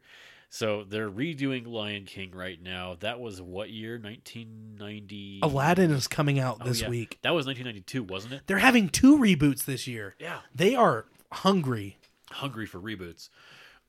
So yeah, the Aladdin was what, 92? So yeah. That was not even 30, 27 years ago. Yeah. So Avengers 1 came out 2012. So 27 years from then, I'll say. So we'll see it in 2040. Yes. We're going to get a whole new batch of Avengers. Who are we going to have? Oh, I can't even think about like the people that they would put as like, who's the best child actor right now who can play Robert Downey Jr. in 40 years? Danny DeVito. Danny DeVito. Child actor Danny DeVito. Young Sheldon. Well, I think this is a good spot to... I didn't even realize how late it was.